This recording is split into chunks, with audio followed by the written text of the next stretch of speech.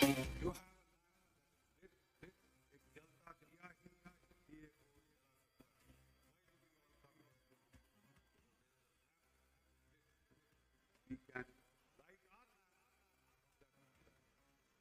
motion. Wait, I should be prepared. We die for it, kill for it if I have to, but I will. But it's not a piece of the earth, it's not a dead piece of the earth, it is an image.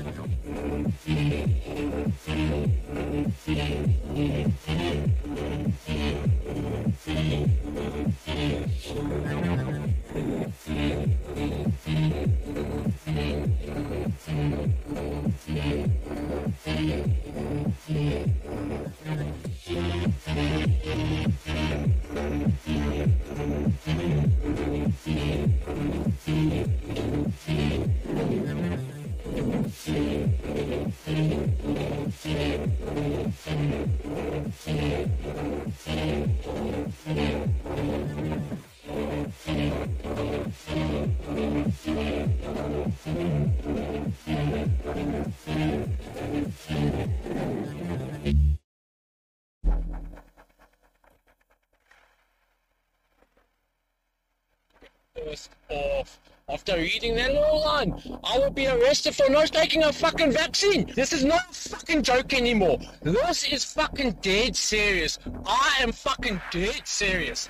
These people don't know who the fuck they're actually playing with. Yeah, in a coup they might come and fucking intimidate me and whatnot, but fuck, they do not understand what the fuck just one person like myself is capable of. They do not fucking understand. No fucking vaccine or mRNA will ever flow through my fucking blood. Never! I will fucking die fucking fighting for my forefathers and my fucking lineage. Fuck these motherfuckers!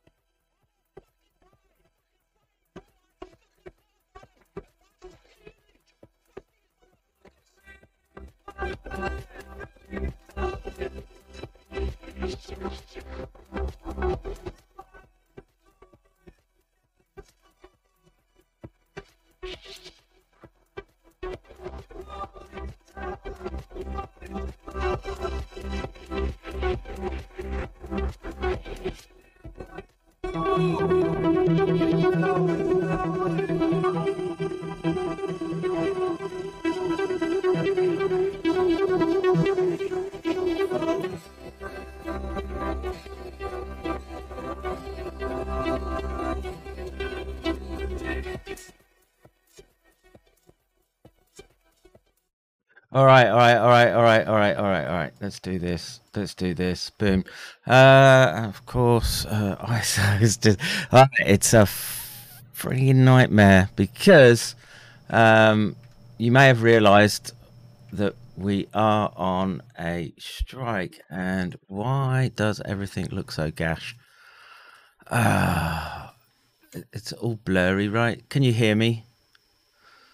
Can you hear me? I know we were messing around with Elgato Canon properties. Yeah, that's okay. We were messing around with the graphic card. Is that working?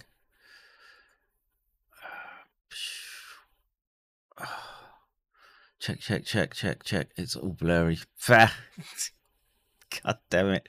All right. Spartacus, are you there, sir? Hey, how's it going? I'd like to say brilliantly, but of course, when you begin to approach the boundary of the ever-emerging unified field, tech problems are raining down on me. I've just found out the YouTube channel that I just put out is on a strike. So here's a new YouTube channel. I'm gonna retweet this. By the way, the NVIDIA filter is changing the sound, just the music. Oh shit, that's to Simon, not to you. And put that there. How's my microphone sound? Is the gain a little too hot? No, it's perfect, dude.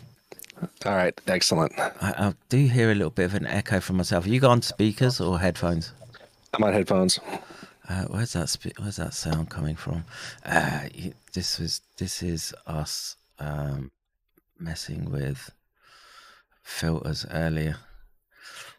Well, we'll do the stream. It's workable. I don't know why the camera's being so gay, but it is what it is. Is this the new link?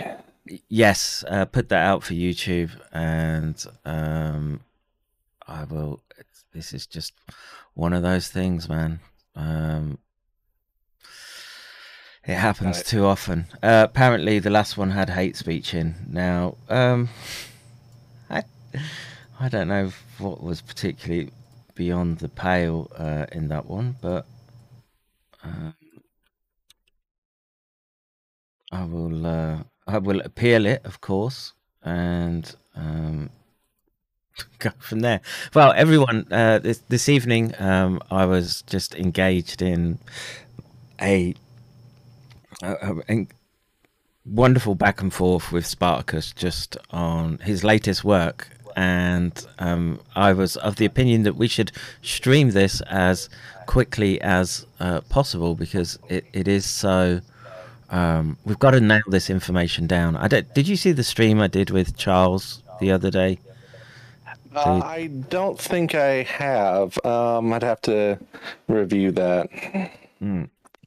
Well, in it was just a case of we've been plodding along for 2.5 years, and sort of coming to the conclusion that maybe things are going to accelerate quicker than we anticipate, and as a consequence, we should, well, get as much information recorded, and if they take us down in whatever fashion, we will do our best. I'm gonna. Yeah, just kind of get things nailed down a bit so and get that information out there for people to see. Yeah, and I'm just. I'm just trying to. You didn't get the last one, right? The last.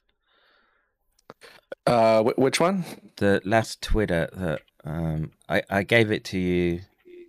It's strange, but it looks like the things you're tagging me with are not actually showing up on my notifications. His @name is Spartacus, right? Yes. That's interesting. Well, let me just put updated YouTube. Yeah.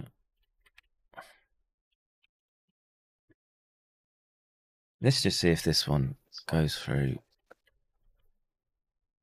and try that. But yeah, the amount of how should we say interference is it's more than palpable. There's going after my banking, going after accounts, going after anything and everything that I try and put out. And that's what happens when you go up against a multi-billionaire establishment of Davos cultists. You nailed it there, bro. You nailed it there. Let me just switch to the main screen and hope that makes it. No, this is what I know is wrong. Canon 2, go away, delete that, and I bet you that that helps it. Delete.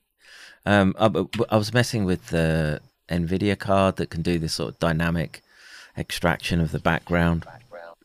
Nice. But no, it's messed everything up. So,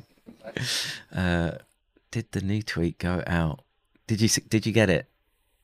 I don't think it should. Nope, it didn't show up in my notifications. Damn, man, that's messed up. That is weird. All right, I'll put it in Discord for you so you can. I think. No, I see it here. 1 second. I see it on your profile. I just don't see it in my notifications, even though you tagged me in. Right, it's the right name, right? Yep. God damn it! Where's the echo coming from on my side? I do hear an echo at some point. It's gone away. Anyway, yeah, those Davos individuals, how should we say, they're highly motivated to keep people like myself and yours truly, how should we say, under the thumb. Pretty much. So I mean, it's been I want to say 2-3 months since we last spoke. It's been a couple months. I think it was back in July when we were doing those other streams. Yeah, and those ones, dude, they were a massive hit.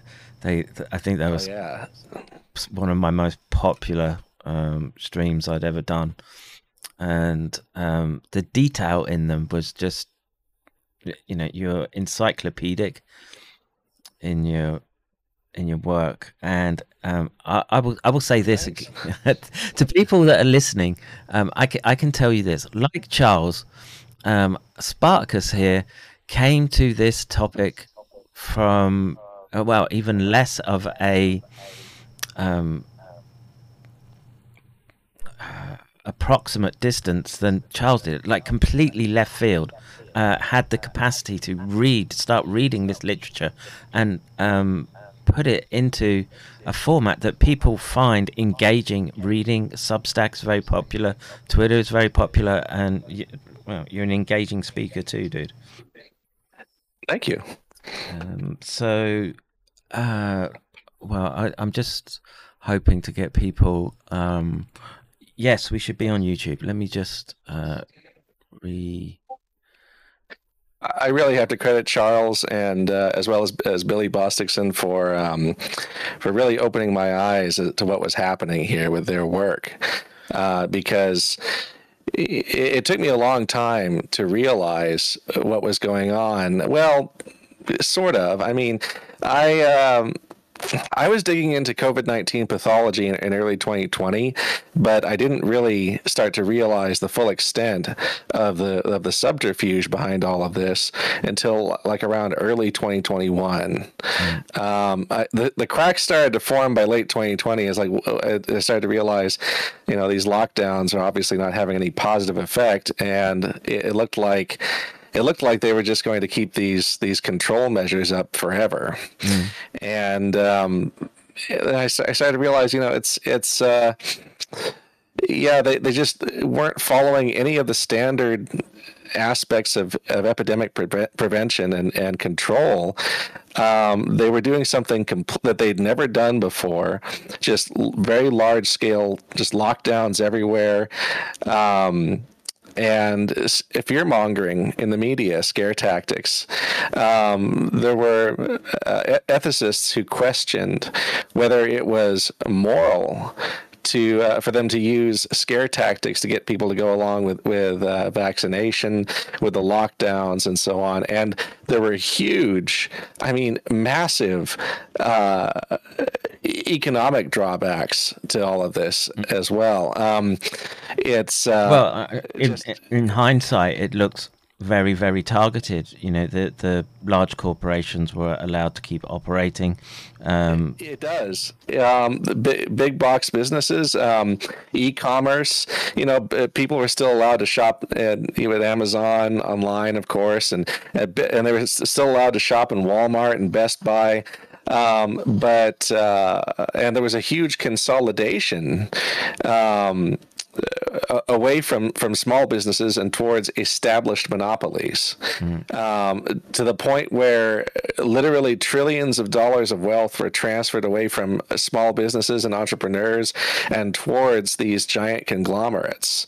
And that in itself, it looks targeted and planned to a shocking degree, and a lot of these people who are involved in this have direct links to Davos and the World Economic Forum and so on. So there's something.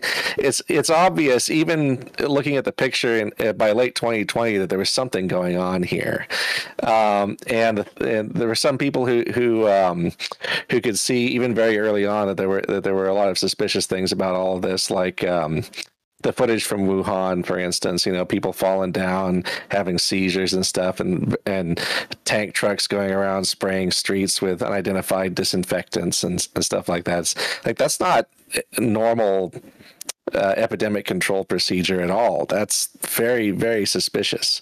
Well, is it suspicious in the context of what would be...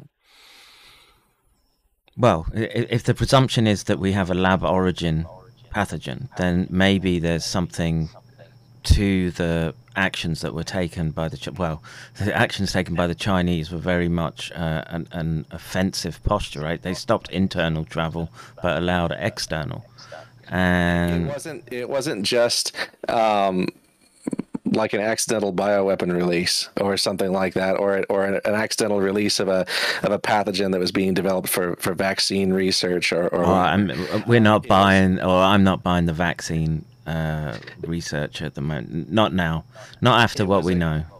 Exactly. It was it's the thing about it is that it was a combination of literal psychological warfare tactics, literal Milgram experiment type stuff, literal Tavistock type stuff, with the release of a pathogen.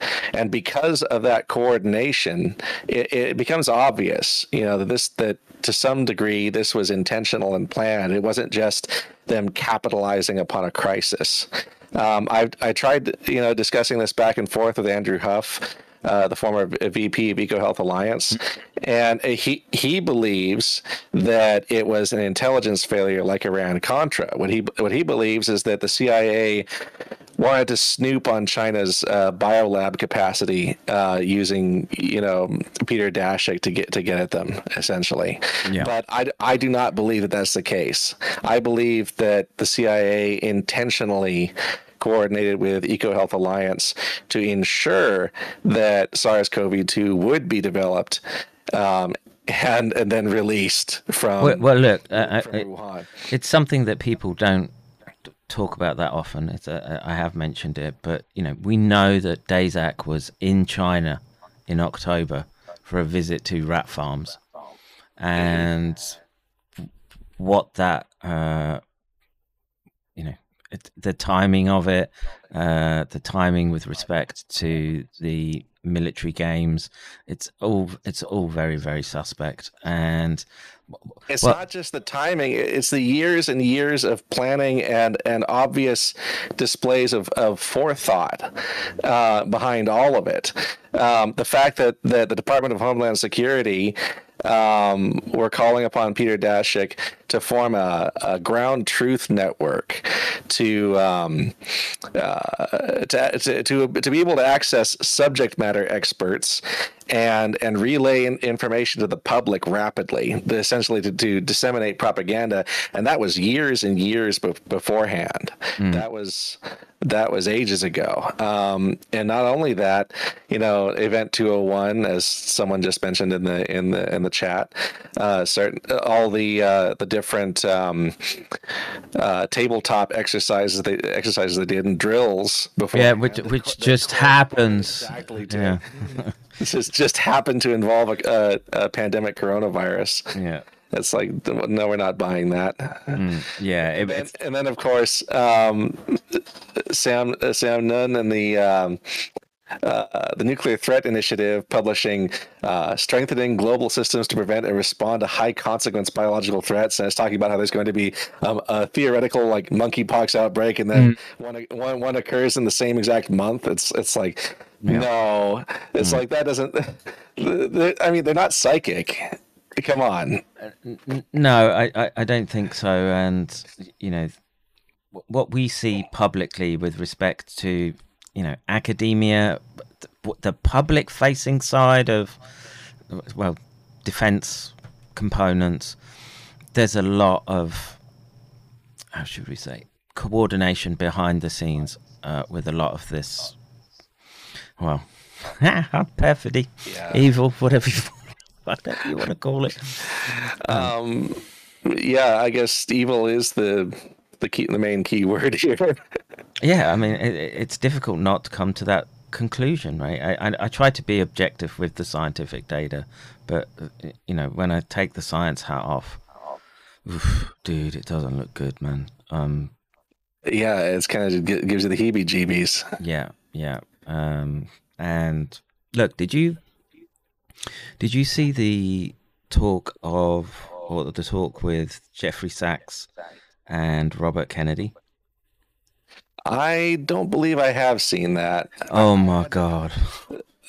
This past month or so, I kind of had to step away for a little bit because all this was just kind of getting to me a little bit. So I needed to step back and rethink what I was doing. I mean, how I could tackle the problem, and then I decided to start working on my graph again. And I see you have it up there on your screen. Yes, I do. Institute for Coronavirus Emergence, Non-Profit Intelligence. Those are the words that I like hearing. Right? Someone without a financial incentive doing this work and doing it to a degree that puts me to shame. I mean, what do I do? Rail at the camera and just once you've told everyone of the prions, I'm not sure what else to do. Try and keep people's morale up, I guess, is one way of doing it. The thing about this graph is that what it reveals is a really disturbing kind of IT to biotech pipeline and vice versa. It's just the links between the military-industrial complex, the intelligence community, information technology, and this isn't even all of it. This is I'd say about half of it. It's a small fraction of what it could be. This is a work in progress. There are so many more organizations and names, and just nodes to add to this that I haven't been able to add yet. There's a lot of work left to do on this, but it's in a state currently where it outlines a lot of the major, what I believe are the major conspirators behind all of this. And you see that a lot of this radiates outward from the Defense Threat Reduction Agency and the Defense Advanced Research Projects Agency, DTRA and DARPA. Yeah. And it's that wasn't like anything intentional on my part. I just, as I made these links, I can hit the layout button, and then it will automatically arrange the nodes in the most efficient layout to display them in. And as it does that, we see clusters start to form, and it shows which concepts are most closely related to other ones as well. So if we zoom in here a little bit, let's see if we can zoom in on the center. DARPA. I mean, just within the first nodes, right? Yeah, DTRA, DARPA, DoD, MIT, Harvard, Battelle. We could spend hours on each one, going through who these individuals or organizations are, and the individuals who we know have been involved in the planning aspect of SARS. SARS, the move towards domination of the biowarfare paradigm. And well, what it is it's biodefense and biosecurity, as well as transhumanism and tracking of human beings, and just and intelligence. Oh, well, you've even got the graphics in there. Nice. Well done, dude. Thanks. I still have yet to add graphics to all of the nodes. I'm planning on eventually having like graphics for each individual node, and as well as info boxes. A lot of these, I mean, I'd say the vast majority of these are missing their info boxes. I still have to fill out information for a lot of these, and once it's done, it'll have links to. Well, actually, resources for each one. I just see Mark, who's Tonic Live, just popped in the chat. He says, "DTRA, I'm listening." I was as we were talking before deciding to do the stream, and I was looking at this, and this visualization backed up with Mark's archived material would become a very, very powerful tool, I believe. Yeah, I guess it could be. I mean, so long as I keep at it and add all the connections, there's a lot left to do. I mean, the thing about it is that this is just barely scratching the surface. A lot of this links in with the so-called One Health initiative and the UN. And, well, obviously Agenda 2030 and the Sustainable Development Goals, but not just that, but also the United Nations Environment Program and Maurice Strong and all that. You'll notice that a lot of the names that show up on these lists, it's all people who are involved in like neo-Malthusian stuff, like population control. You know, we're overpopulated. We have to reduce the birth rate and so on and so forth. It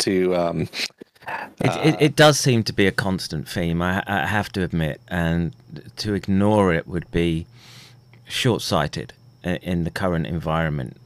We need wide filters at the moment because of the uniqueness of these events, and the reduction of population is something that just goes back formalized, goes back decades. Well, actually, it goes back centuries. Well, yeah, if you want to go Malthusian, but all the way back to the Irish potato famine, which was entirely preventable, but which they did not because of Malthusian policies.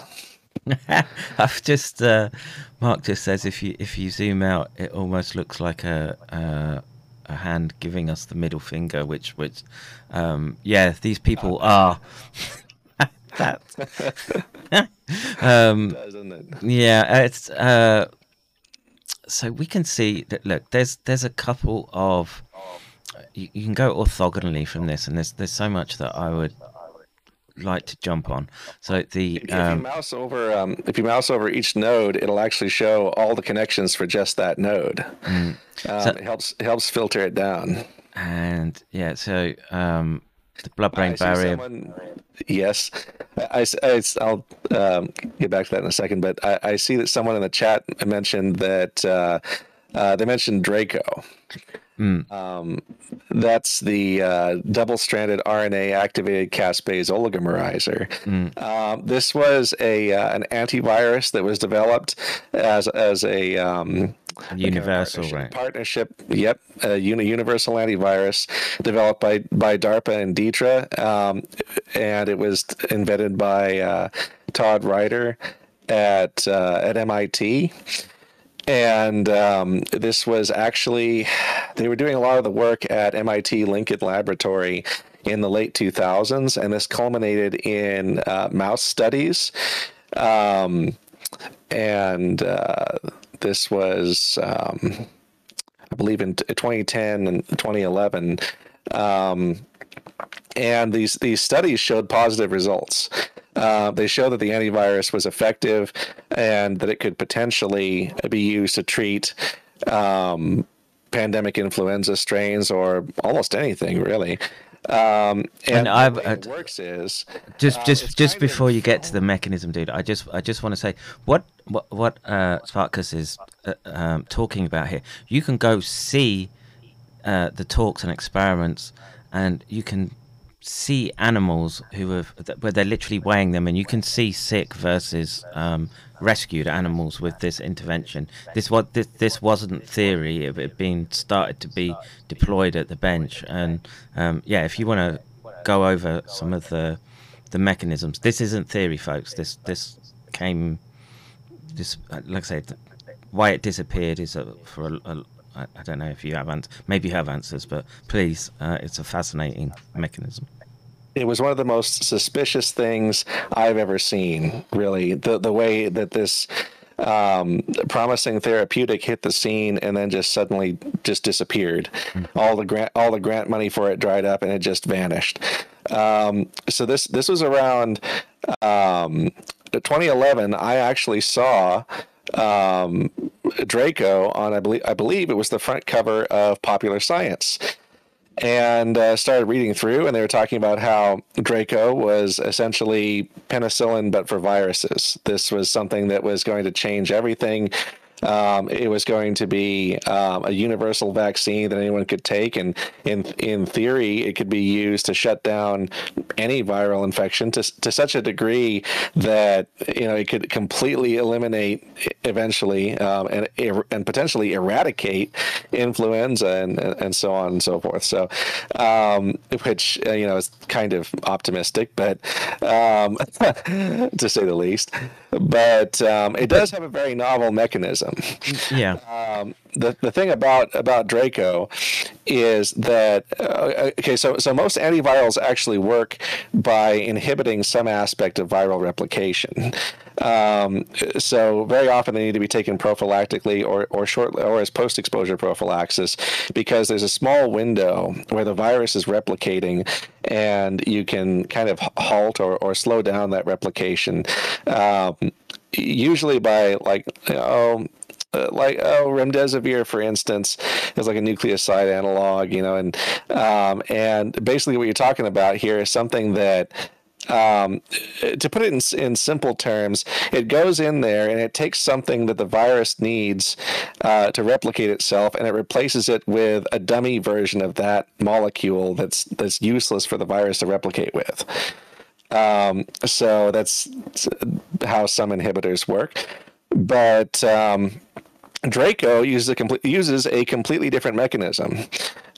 Draco actually is a protein it's a recombinant like fusion protein that is that can be synthesized in E. coli bacteria, the same way that recombinant insulin can be synthesized in a bioreactor. So this Draco super protein actually consists of a double-stranded RNA detection domain, like protein kinase are, coupled to an apoptosis induction domain, like apoptotic activating factor. So what this protein does is it transfects cells and it homes in on double-stranded RNA produced by viral replication. It fuses with it on the dsRNA detection domain. It binds to it, and as multiple Draco proteins bind to the double-stranded RNA, the exposed ends of the Draco bind and cross-link procaspases that trigger programmed cell death. Essentially, Draco is a protein that instructs virally infected cells to self-destruct. And it does this with perfect specificity to the point where it's completely non-toxic to cells that are not infected. And the reason why it's a broad-spectrum antiviral that works on potentially any antivirus, any virus, is because most viruses, even viruses with ssRNA genomes, produce double-stranded RNA as part of their replication process. So this is something I've had to I had to wrap my head around this the double-stranded RNA, because it's become a sort of gold standard for detection in test samples, that when they're doing blended immunohistochemistry, and you want to say, okay, what do we see? Okay, we've got cell nucleus. Do we see spike protein? And you can see all of those, but they've got these tags now for just the double-stranded component, which means that it's actively replicating in those cells. And it's a very, very important concept that people have to wrap their heads around. And this double-stranded attack point, which Draco seems to use, again, very, very elegant. And so on my screen right now, we can see the link up, right? So the Draco has grabbed the double-stranded RNA, and then the caspase comes in and links it up, and then that triggers a lot of downstream. And as Spartacus was saying, it's a form of apoptotic cell death, and no cell, no viral replication. Exactly. So long as the Dracos are allowed to get in there early enough before a large population of cells have been infected by the virus, it completely halts viral replication. What they found was that if they administered it a little bit later, it still worked, but there was more inflammation and more cell death, which is pretty much what you'd expect. It provided essentially 100% protection against influenza. They'd inject the mice with the Draco, and then they'd inject them with influenza, potentially even like lethal amounts of influenza, and it did nothing. It just completely 100% blocked it. Anytime the viruses even begin to try and replicate in cells, the Dracos that are already resident in those cells will instantly detect the dsRNA that's produced and induce apoptosis in that small population of cells that are infected, and that process completely shuts off. It completely shuts down the replication. There are no virions being produced. Nothing. It's just completely shuts it down. No accessory proteins, nothing to aid the tilt towards the disease state. And if I remember correctly, didn't some firm in New Zealand snap this up That's on the chart too. Vitos and Keimer Med and Rick Keisig. They took inspiration from Draco for their therapeutic, but they're trying to avoid stepping on Dr. Ryder's toes with his patents and whatnot. So, why do you think he dropped off the radar?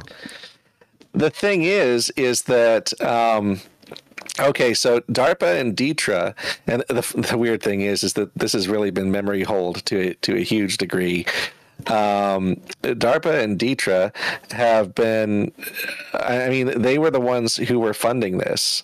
And their stated goal with Draco was to come up with a universal antivirus that could be used in case of a bioweapon attack. Basically, if there was like a terrorist attack or something, and they wanted soldiers to be able to enter an area and not be infected by the virus.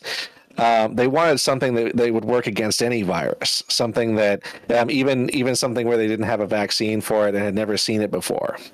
A universal antivirus that could work on unrecognized and previously unseen engineered bioweapons. That was their stated goal with Draco, was to have something that they could use as prophylaxis if they were dealing with something they'd never seen before.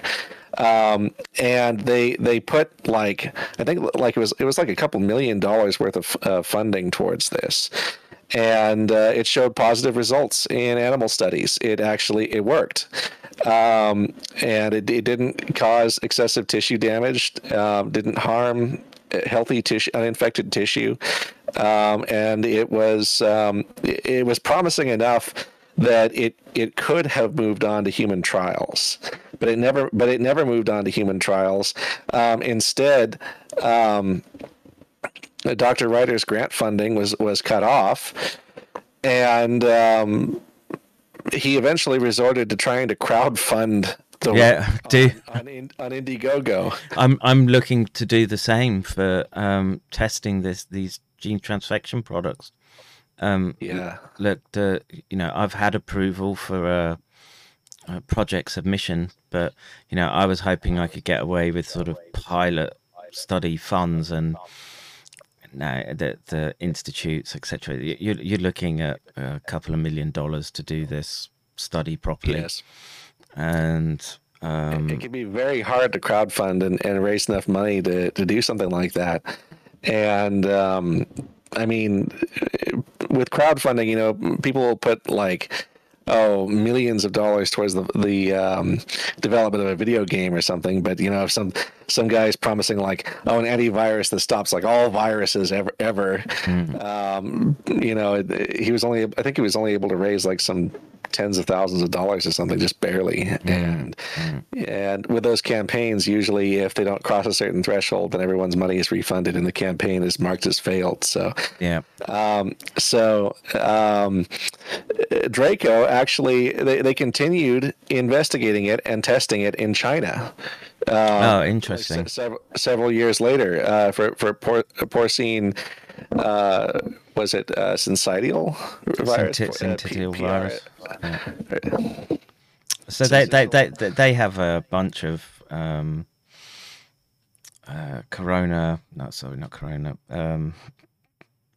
SARS-like viruses, and the WIV was working. I'm trying to remember the exact one, but an intestinal one, and it kills a lot of piglets, and it's quite a big deal for the pork industry. What's the name of it? But EcoHealth are associated with it. It's it'll come to me, but I believe they were testing it on beta arteriovirus suid-1, formerly known as porcine reproductive and respiratory syndrome virus. And there is an article out there. Let me see if I can find it real quick. Hold 1 second. Yeah, no problems. And I like to say the links on this Venn diagram are encompassing. And look, anyone that's been following this for a couple of years like we have, you're going to recognize a lot here. If you're new to what's going on, this is such a beautiful tool to allow sort of a global peek into how incestuous these networks are, how they link up, and the people that are part of them, which is hopefully what Spartacus is going to get into, and just how they move back and forwards between these executive positions, and at the same time they're hobnobbing it in special interest transnational groups like World Economic Forum. We were. How are you doing with that article, dude? I don't want to, because there was so much we were talking about. I want to make sure that you're contributing to the trains of thought. But something that sort of came up in our discussion was that it's not hard. Not that it's not hard, but once you start looking, you find these interactions. It's there in public, and if you just spend a bit of time, you start finding these links. And is it a case that is it too easy that we're finding? It's kind of disturbing just how easy it is to start getting onto these breadcrumb trails, because it's almost like they wanted to be caught or something. The thing is that so much of this is public information, and the vast majority of my work, I'd say about 99.9% of it, is based on previously published information that's public facing. I have had contact with a couple insiders here and there, but they didn't have anything to offer that I didn't already know. So it's the thing about it is that if all of this is public and it's out in the open, and I was able to gather this much information from open source intelligence, then what does that say about what foreign intelligence services know about what's going on? What does it say about what for instance, Russia or anyone else, really, Spain, anyone? If it's this easy for me to put this picture together, then what about, by this point, who doesn't know? Yeah. And on which side of the divide does it really sit? Is it a defense program, or is it just a hunt for biotech for ever more sophisticated widgets? And it's a hunt for biotech for social control. They are from my perspective, I personally, I think that they're deathly afraid of the rise of populist movements in response to economic issues, recessions, resource shortages, and so on. What they're really afraid of is huge public backlash that's going to be coming down the pipe, and where you're seeing more people like the trucker protests, the yellow vests, and so on. And what they really want, and what this really is this is a war from, I think, a large percentage of the world's governments against their own citizens. And that's why everything seems so, why everything about this seems so odd. It's like, why it's highly coordinated. That's it seems like we've been left out of the loop on so much of this, and the reason why is because we are the target. It's they are targeting civilians on purpose. It's a dark conclusion that I've had to come to. And the simple fact of the matter is, I feel morally and ethically obliged to put my scientific credentials on the line, stating this case. It'll have enormous blowback potential. Well, it already has, but look at how much censorship there has been. Look at how it's comprehensive. I mean, just from top to bottom, the constant assaults on people's dignity, on people's psyche, the constant gaslighting for the media. It's repulsive. The way they come out and they have these advertisements. It's normal for kids to have heart attacks and strokes too. No, it's not.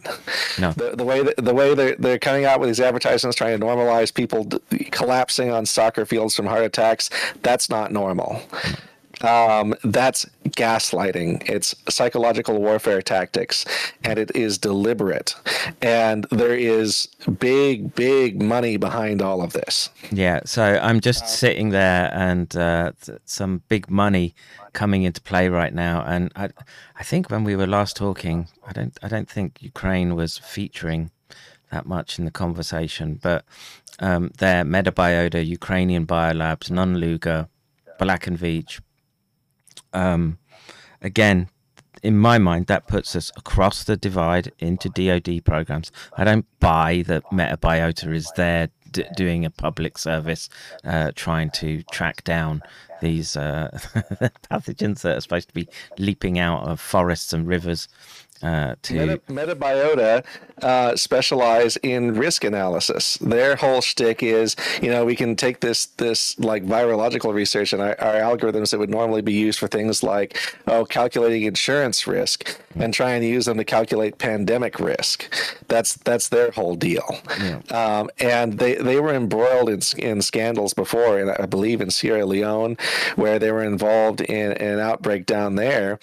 And I believe this is back during the Ebola outbreak. And they were conducting some very, very risky research and culturing blood samples and all kinds of stuff that they were not equipped to do safely. And they're also linked to the Global Virome Project, which is linked to Dennis Carroll and USAID. And of course, the United States Agency for International Development is basically suspected to be, or basically is, a CIA slush fund. Yes. A lot of the money that came out of USAID went straight into EcoHealth Alliance's pockets. Not just from USAID, but also from NIH and the Defense Threat Reduction Agency, and a lot of this was a part of the Defense Threat Reduction Agency's Biological Threat Reduction Program. Basically, what they're doing is they're conducting illicit bioweapon research, but covering it up and pretending that it's bioweapon disarmament and pandemic prevention. They're calling it its exact opposite. That's how they're concealing it. And this allows them to do things under diplomatic cover. It allows them to disperse funds to quasi NGOs like EcoHealth Alliance, Metabiota, Labyrinth Global Health, and so on. And then for those NGOs to subcontract to laboratories across the globe, like the Wuhan Institute of Virology, the labs in Ukraine. These DTRA-associated laboratories are all over the world. They're not just in Ukraine, not just in China. They're in Africa. They're everywhere. Yeah. Well, let's just add a little caveat to that, because you can put Biden, Metabiota's ideologically driven funding of Ukrainian labs for what was it? Independence, I think was the word they used. Metabiota received funding from Hunter Biden's, I believe it was a venture capital firm, Rosemont Seneca Partners, and Metabiota also published a missive that stated that they were like something invested in the independence of Ukraine or something, and that shows that Metabiota have a political motivation, that they're not apolitical. Metabiota's founder, Nathan Wolfe, he has direct links to Ghislaine Maxwell and to Jeffrey Epstein, to Boris Nikolic, and to Bill Gates, as per Billy Bostickson's research. It's to the point where in his book, what's it called? the viral storm. Yeah, viral storm. But in the acknowledgements at the beginning, he literally lists Jeffrey Epstein. Right. Yes, and I believe he also lists Boris Nikolic in there. Just Boris Nikolic was part of the Bill and Melinda Gates Foundation, and he was also the executor of Jeffrey Epstein's will. So, and Nathan Wolfe was also a former member of Ghislaine Maxwell's Terramar project, along with numerous other CEOs and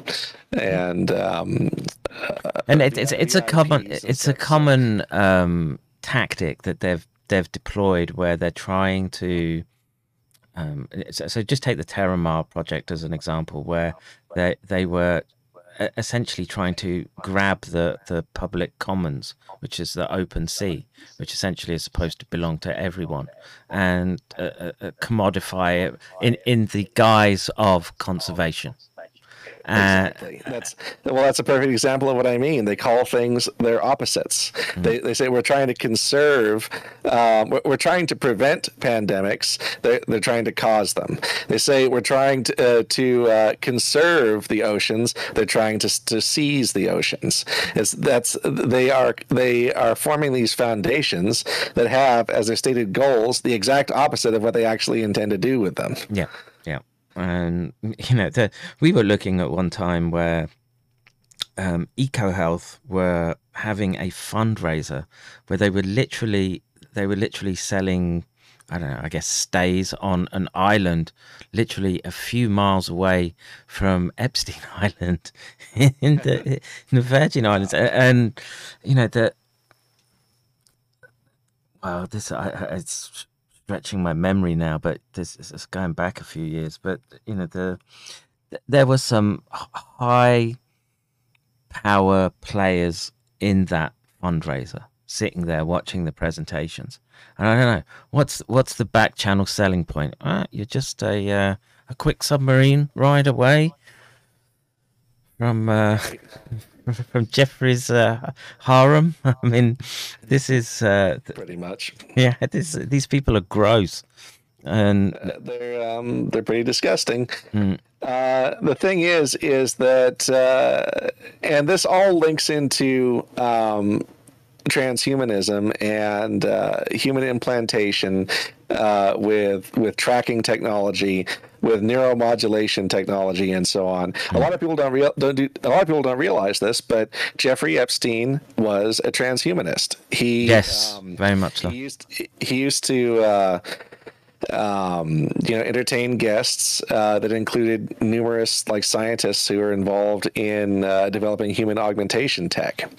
And this stuff really back in the day, it was in a fairly primitive state. But it's been ongoing for decades. This research into human augmentation, into neuromodulation, and so on. This stretches all the way back to Jose Delgado and his bull experiments back in the 60s and 70s, as well as Zbigniew Brzezinski's publishing of his book Between Two Ages. And this was all the way back in 1970. This was back when they were building ARPANET and everything. This was all the way back 50 years, and they have been patiently waiting that entire time for the technology to become good enough for it to be deployed on a wide scale.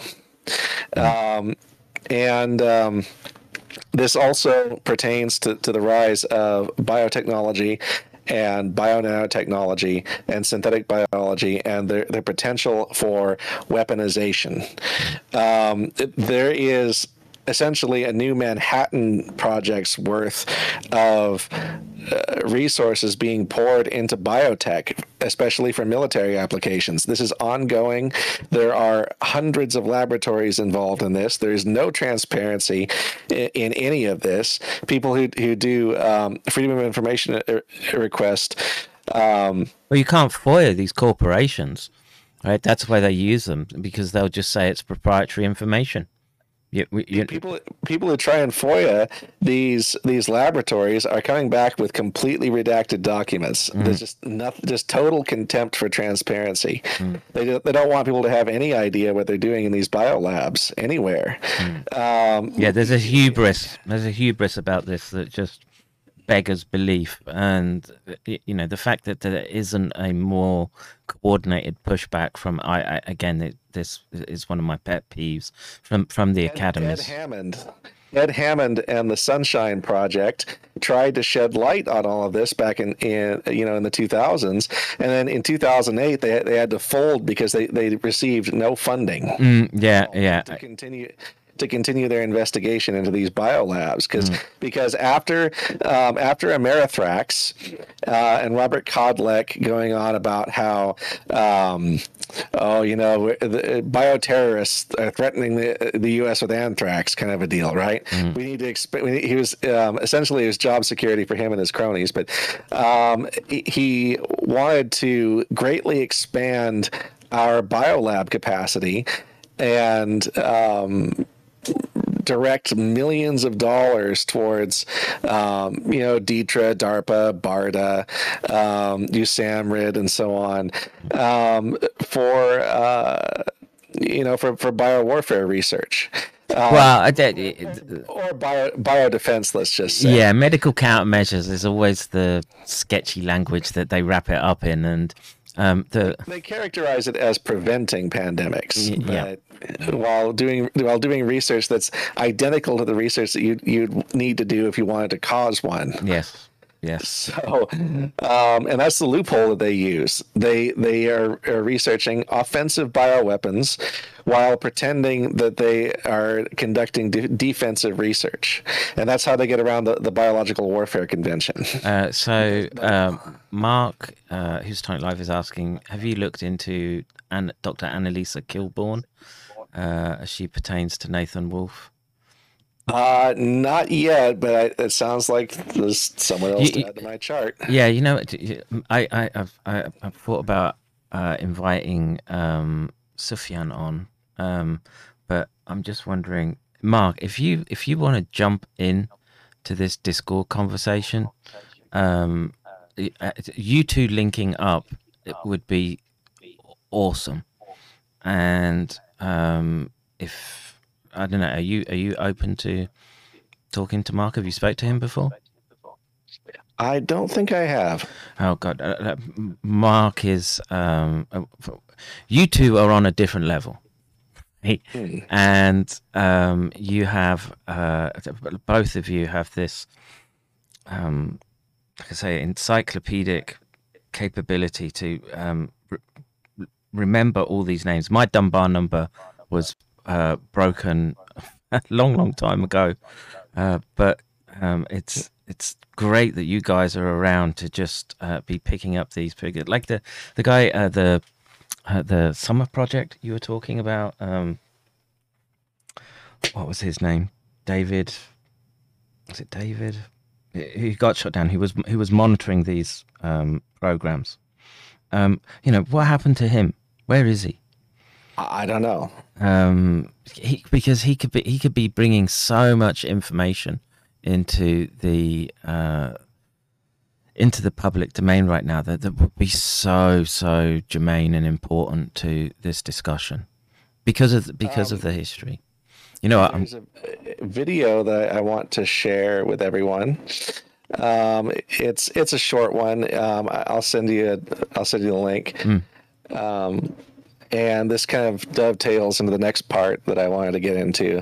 If you could just play this 2-minute long video for everyone. Sure. Oh, yes. This is disturbing. This is back in 2013, by the way. The technology has come along much further since then. Let me just put this back a second. So, you guys see it? This pill has a small chip inside of it with a switch. It also has what amounts to an inside-out potato battery.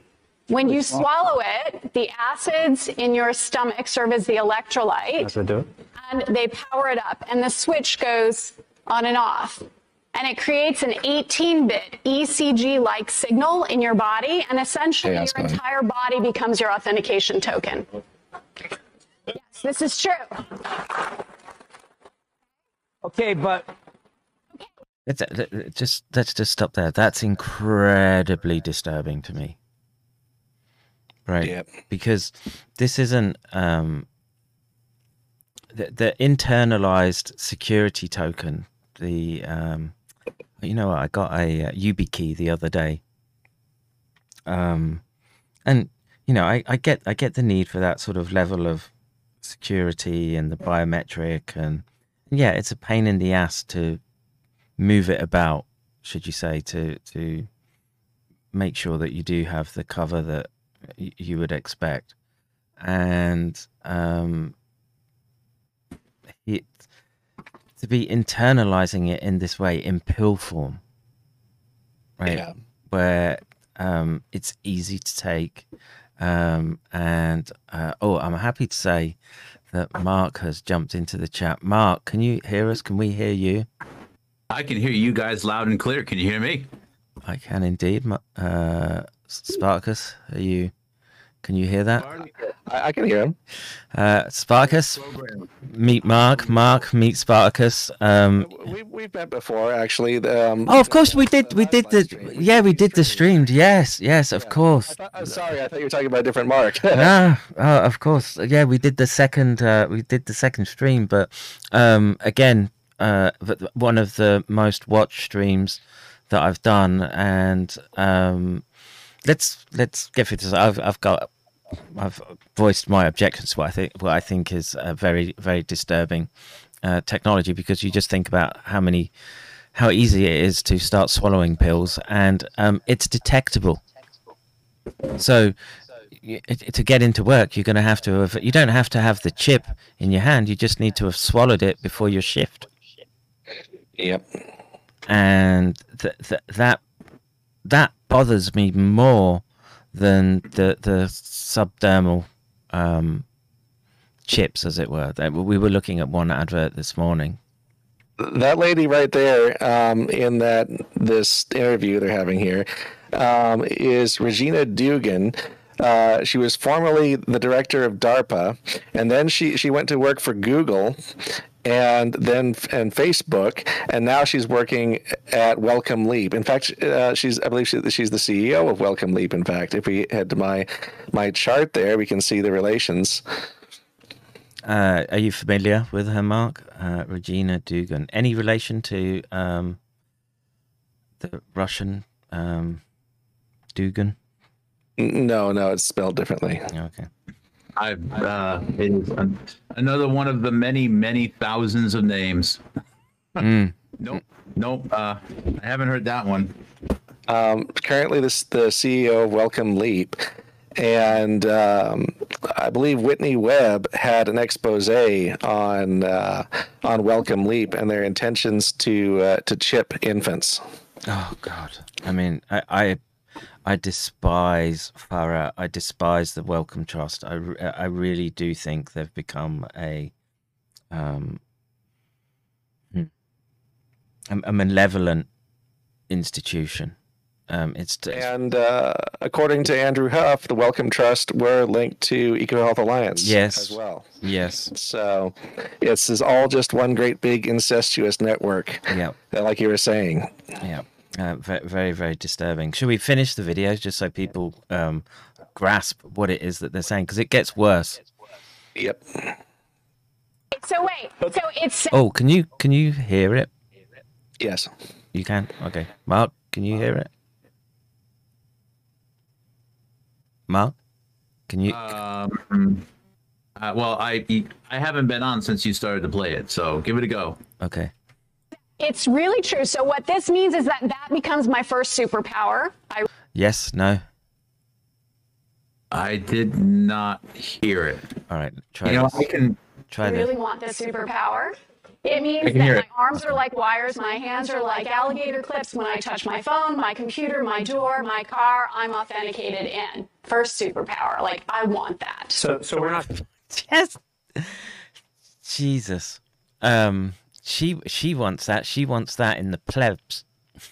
She wants that. What's left of the human workforce that's there to patch up the robots. Walk up to your Tesla and authenticate it without having any key fob. Just authenticate it and enter it with your body. Yeah, and the Tesla. I'll wait for a minute. I'll be back. Sure. I'll be back in a couple minutes. Yeah, no worries. So again, we get into this issue where people will have to take that every day. It's less objectionable than the idea of quantum dots on your skin and everything, because they can claim, oh, it'll just pass through you. There's no issue here, and it's really creepy when she's talking about her arms becoming wires and her legs becoming like alligator clips. What a disturbing vision of yeah, man. Yeah, it's pretty out there. Yeah, it's dark, man. It's dark. All right, so I have this link here. This is an investigative report by Whitney Webb last year, June 25th, 2021, a leap toward humanity's destruction. Shipping that right away. And we're not shipping that right away. let's see here. One of the titles here for one of the sections here states Leap's leadership merging man and machine for the military and Silicon Valley. They teamed up with a pair of former DARPA directors who built Silicon Valley Skunk Works to usher in an age of nightmarish surveillance, including for babies as young as 3 months old. And they're seriously discussing incorporating tracking technology, smart dust into the human body.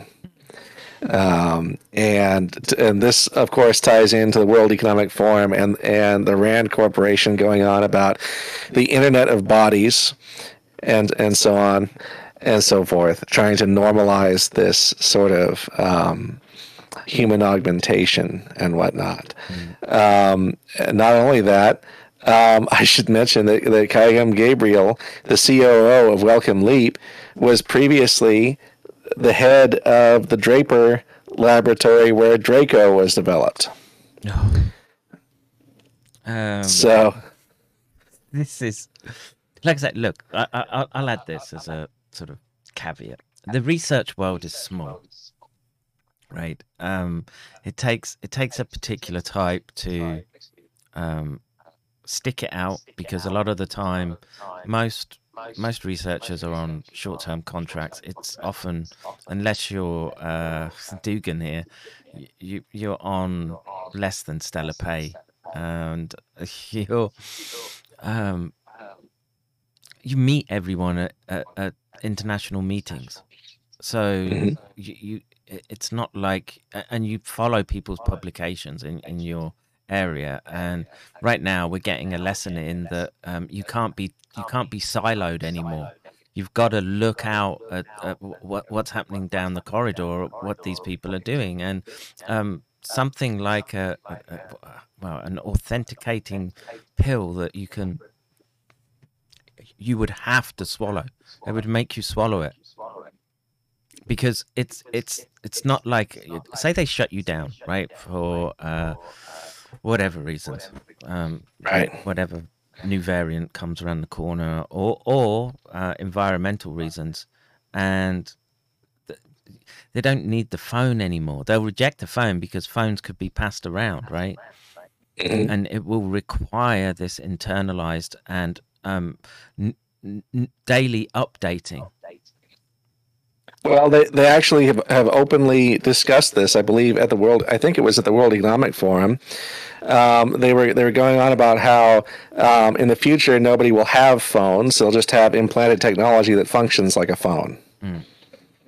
So basically, you'll have a brain-computer interface that can pipe audio into your head, so you can hear someone else speaking long distances, and it'll read off your voice from implanted sensors, and then transmit that over the network to like a cell tower or something. So your whole body becomes a cell phone, kind of a deal. That's what they were actually discussing. And you can see how nowadays smartphones have become central to people's so-called digital identities. Yes. How smartphones are used for authentication, for cashless payments. You can use near field communication on a smartphone, NFC, to make a payment in an NFC enabled reader. That's essentially using your smartphone as a form of identification. Yeah, so and that's your debit card, your smartphone doubling as a debit card for cashless payments, kind of a thing. So what they want is for someone to just swipe their hand on like an NFC reader, for instance, and which they're doing already. Amazon, I think, has these stores now where you flash your palm over essentially a scan a barcode type deal at the checkout, and off you go. And yep, all sold on the idea of convenience for this. They're trying to normalize a total invasion of everyone's privacy through a harmonized system of digital identification, biometrics, and so on. And this is all part of what is it, like what do they call it, ID 2020? Yep. It's essentially it's a UN initiative. It's the Chinese UN associated, rather. It's the Chinese social score, social construct model, and they're telling you what they're going to do, what their intentions are, and what they want is to go to an all cashless economy. They want to eliminate cash entirely, and they want it set up such that private property, as we know it, is completely replaced with servitization, as everything is a service. Like if you want to have a car, you have to lease it or rent it, or hail a driverless cab. If you want a bike, you have to rent one, kind of a thing. They don't want people to have a high net worth. Like they want average people to be stuck leasing things from a select elite who own all the assets. And the reason why they want this is because basically they want to steal from all of us. Yes. Quite blatantly. Physically, actually. and spiritually. The thing is, they want to take all our assets, all our private property, pool it in their hands, and then lend it out to people. And the reason why they want to do this is because the current system, as it stands, has issues. It has, periodically you'll end up with these economic bubbles that collapse because of all of the, like for instance, the financial meltdown with derivatives in 2008, and then in late 2019. Wall Street ran out of money in the overnight repo market and such, and they had a liquidity crisis. So every now and then, the architects of high finance are like, "Oh well, we ran out of gambling money." So they get pit, and every time this happens, every single time this happens, people accelerate it because we just instinctively start saving money. We keep more money in our savings accounts, anticipating disaster, right? Increased commodity prices over time, and so on, and that always accelerates a recession and turns it into a depression when people save money. So that's why they've been trying to normalize like a Giselle currency and cashless economy, because what they want to actually do is they want to give people a universal basic income, and they want it to expire. They don't want people to be able to even save money. They want people to just be kept artificially at a certain net worth and never rise above that. No upward mobility whatsoever, just permanently locked in this surf caste. And the reason why they want this is because they want to maintain an artificially high velocity of money. The Great Reset is a massive rent-seeking exercise. Yes. That's all it is, and this fundamentally has to do with currency. It has to do with the markets. It has nothing to do with public health whatsoever. But and driven by the commodification of your behavior. This is where the impact officers arrive en masse. They're commodifying human behavior, and because they want your data.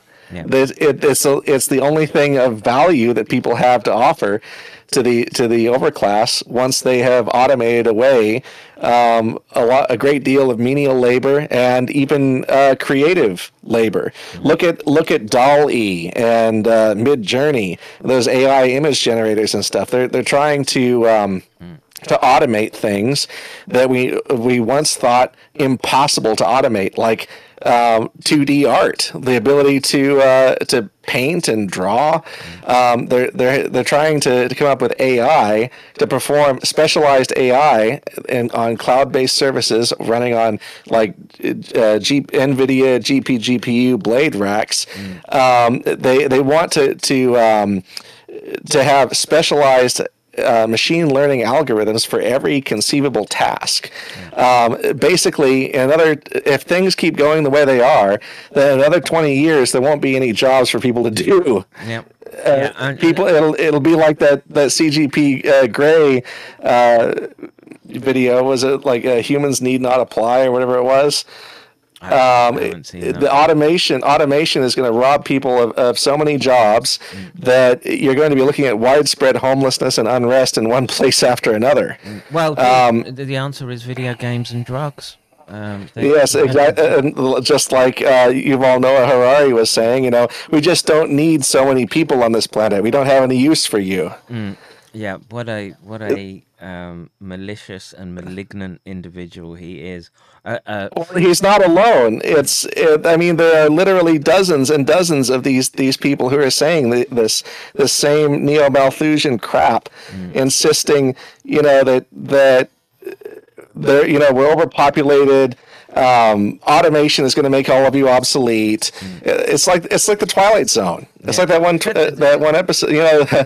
The obsolete man. The mitigated gall of someone like Harari, who is literally an evolutionary dead-end sodomite, telling people that you're not allowed to engage in what is one of the fundamental drives of human beings. It's right there on Maslow's hierarchy of needs. You can't do without the things that they're trying to make people do without. And look, it's written, dude. It's go forth and prosper, right? Multiply. And the thing about it is that they want people to have substitute reward. They want people to have surrogate activities. To paraphrase Ted Kaczynski, they want people to have to engage in surrogate activities that provide the fulfillment of things that normally used to be found on Maslow's hierarchy of needs. Food, sex, companionship, etc., etc. They want to take all of these things and replace them with artificial fulfillment, literally like piping euphoria into people's heads, like wireheads from Larry Niven's Ringworld. Literally, I mean they have been researching using like deep brain stimulation electrodes on people's nucleus accumbens to treat depression, anxiety, alcoholism, and that's identical to like wireheading from like Ringworld. That's exactly it. Was my job. That was my job, bro. Right straight to the pleasure center. Just zap someone's brain. They can live in a shanty town. It can be exactly like one of those Leonardo of Biz parodies. Someone can live in like a little a gray, tiny little pod hotel hovel, and experience the same euphoria as if they were living in a mansion, kind of a deal, or eating caviar every day. They can wear VR goggles and pretend they're on a beach in Cancun. Yeah, that's what they want for people. They want people to have this threadbare, hyper efficient existence where we have no carbon footprint, where we use hardly any natural resources whatsoever, where our actual wealth is practically nil, but where we experience the euphoria associated with having wealth just piped into our heads as a replacement, as a substitute. Why go through all that effort of providing the artificial experience of life for all these people that they don't actually want to be alive in the first place? Because they need a few people around to gather their brain data. That's the only reason why they want to keep around even a few 100 million people, is because the people that they want to preserve are going to be used as essentially a data farm to harvest information from continuously. I mean, neural information that will be used to train the next generation of AIs, and that neural information that they can monetize, just like they monetize other forms of big data today. I would just add this. Sorry, Mark. That I don't think that there's the need so much for direct penetrating electrodes. I honestly, most people are. It's enough with a screen and interaction, and you improve the tech. So I don't know. You've got high resolution retinal projection. Right, that's enough. They have numerous ways that they can gather data from people now. Oh yeah. If you have a front-facing camera on your device, they can use AI algorithms to enhance the video taken from that camera, and they can use that as a lie detector. They can actually tell what your heart rate is using image enhancement, and they can see the flashing of red on your skin from your heartbeat. Yeah. And like Yuval Noah Harari was saying, if you have these sensors all over the place, you can see the physiological predicates of certain emotions. So, like if you have like some kind of dictatorship, someone can be looking at and everyone's televisions have cameras in them in this hypothetical dictatorship. They know when someone is watching like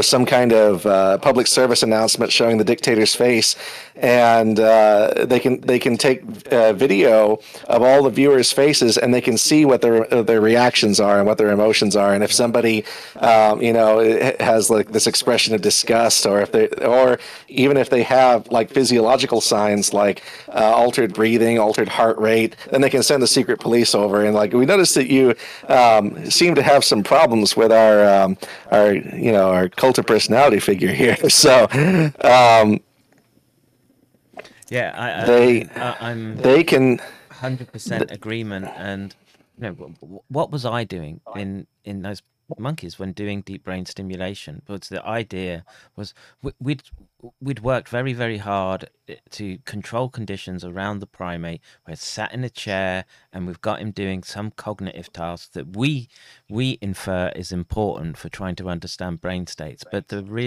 this is what I was doing, was taking that and watching free moving animals while recording these brain states, and then interrupting, because generally that's what you did with stimulation. It was more an interruption of ongoing behavior to switch states, and they have siloed huge numbers of teams of scientists out there where they have absolutely no idea what they're working on until they reflect on it years later. Yeah. It is just incredible, the degree of compartmentalization in all of this.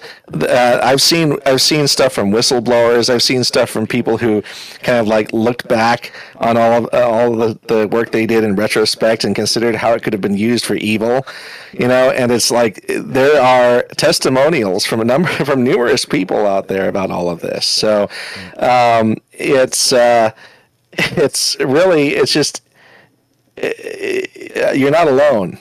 It's I mean, there are people all over the place who are being scientists in high places who are being entirely misled about the nature of their work. They're being told, you're going to be working on a brain-computer interface to help paralyze people. That sounds great. Yeah. There's nothing malicious about that. Oh, and then in the background, people funding it are like, haha, we're going to use this for social control, and we're going to zap bad, problematic thoughts out of people's heads.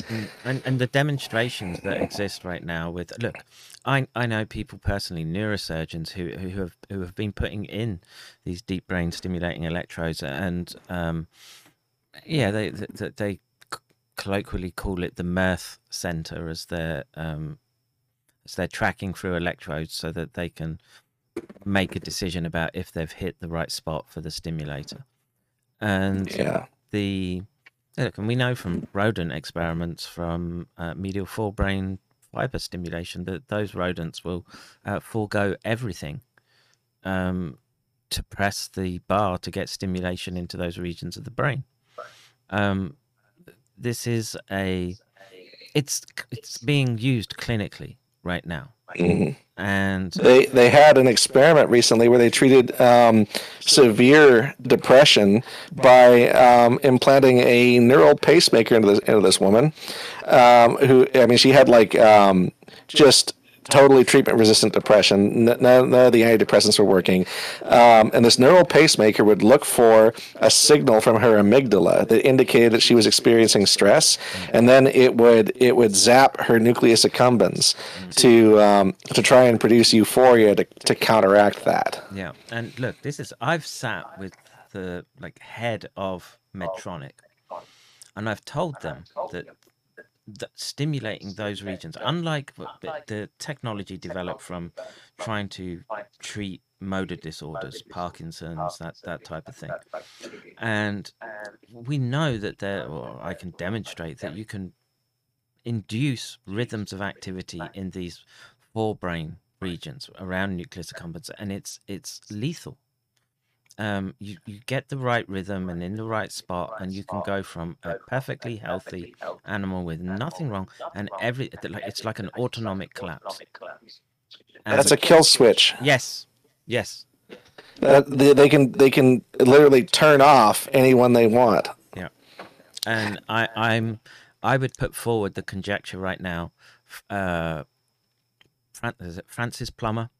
Frank Plummer, yep, NML. Yeah, he just died. Suddenly, one of those sudden onset deaths, whilst in Ethiopia, and he had been fitted with one of these devices. And I'm telling you, you give me, because the device that controls the pacemaker, it's wireless.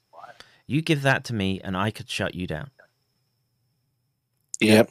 And I've got hours of primate footage with that occurring.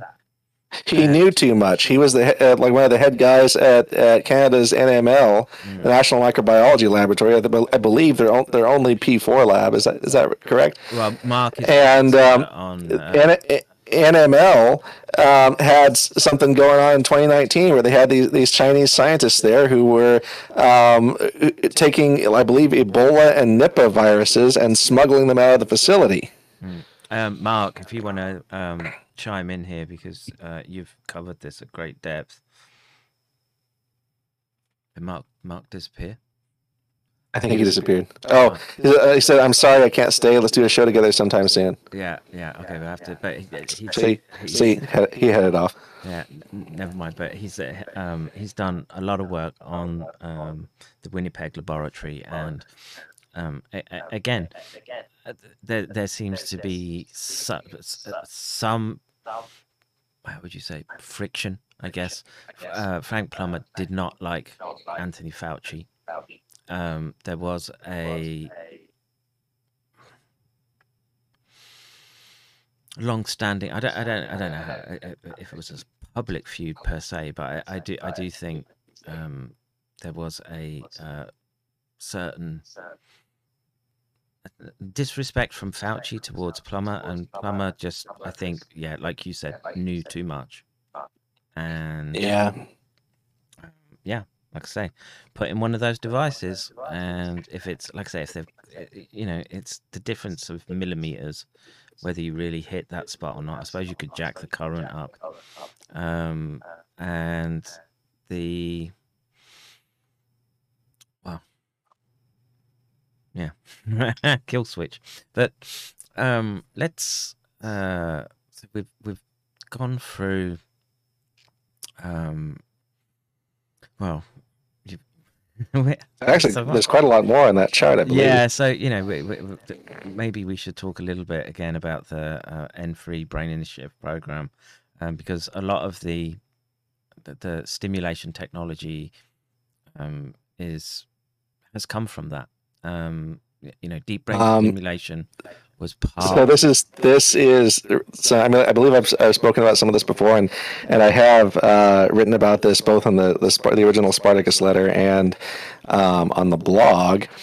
And the thing about this is that DARPA are intimately connected to this brain-computer interface research, and what their claims are that.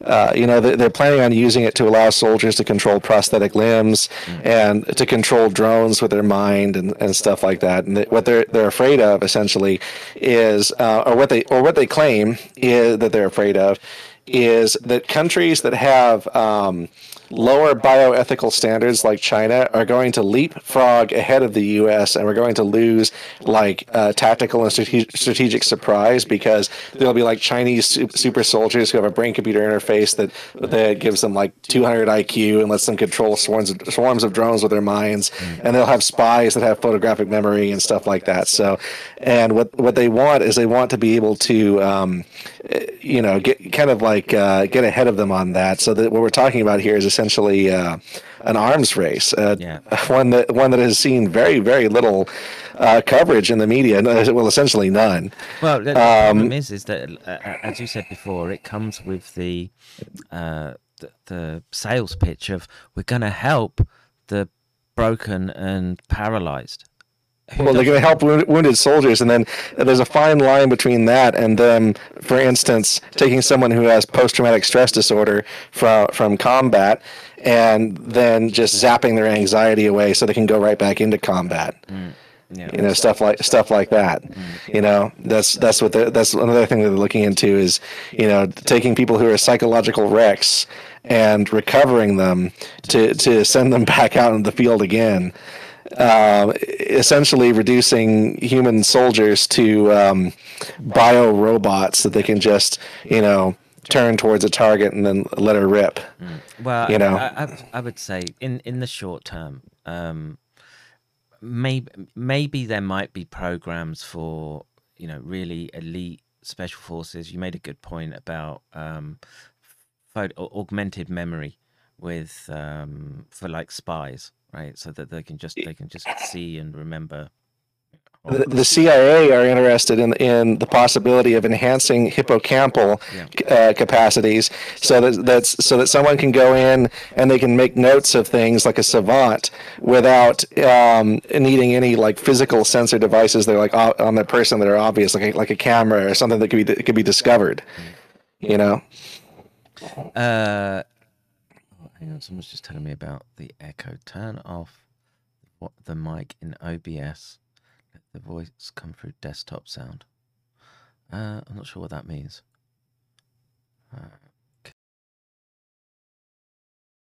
I can hear you. I'm not sure.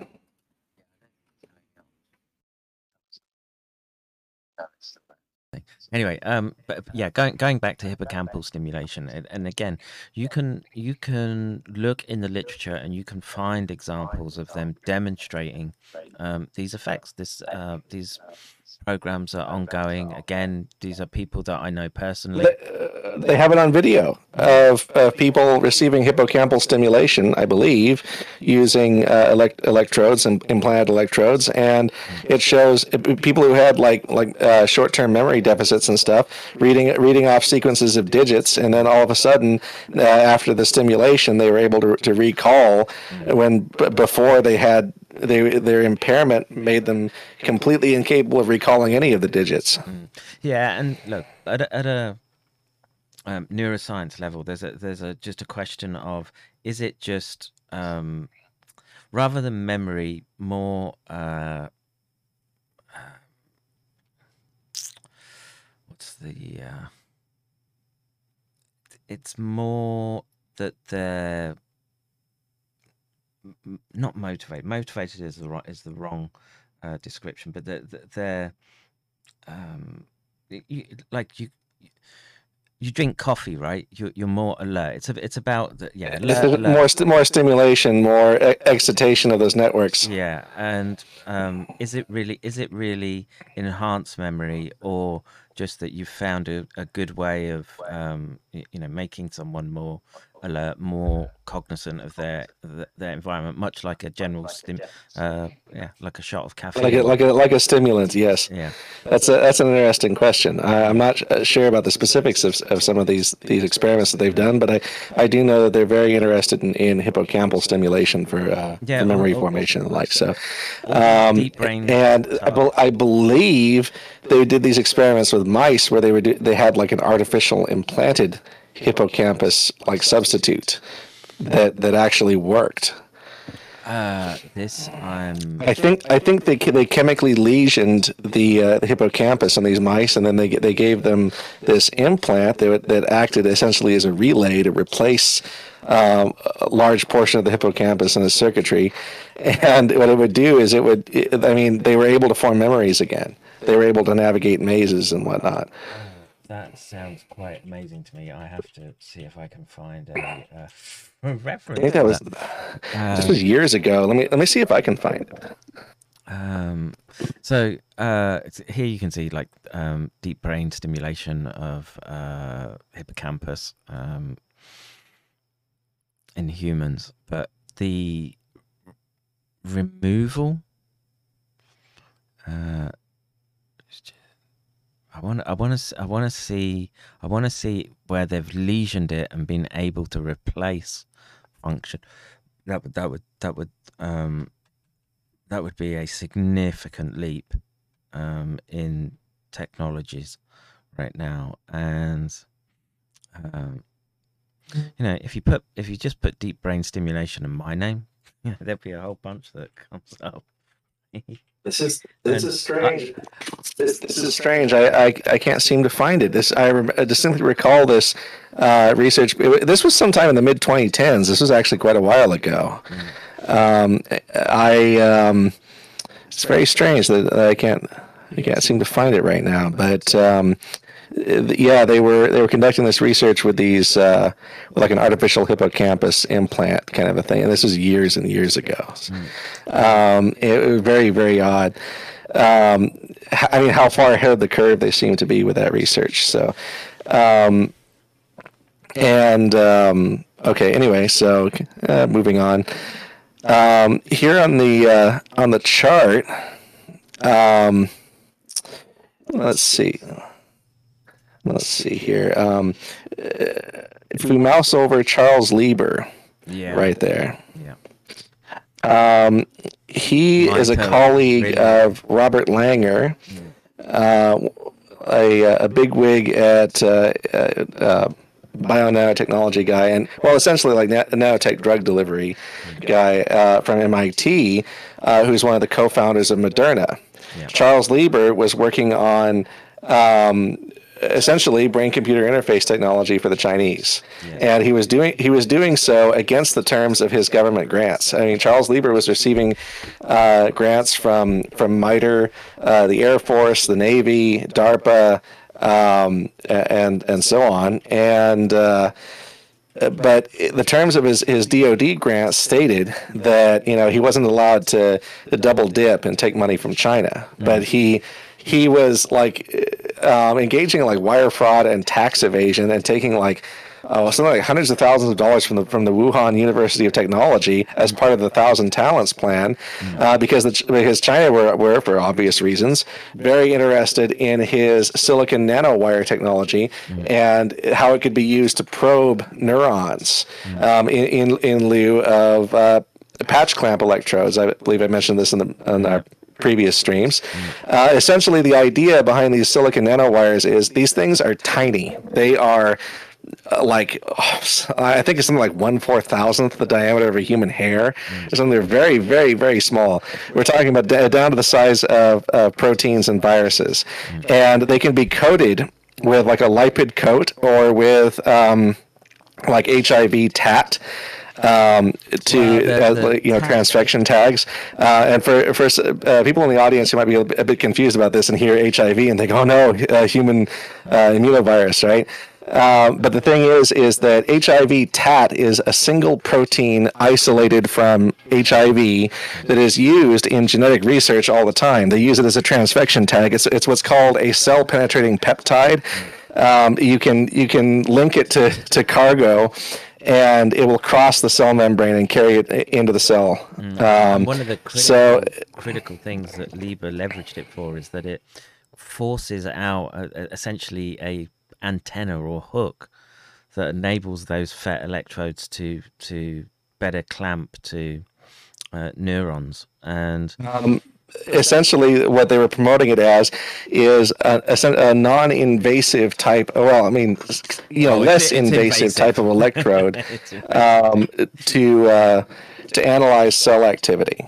But yeah, it's the footprint for a Neuralace type technology. It's beyond what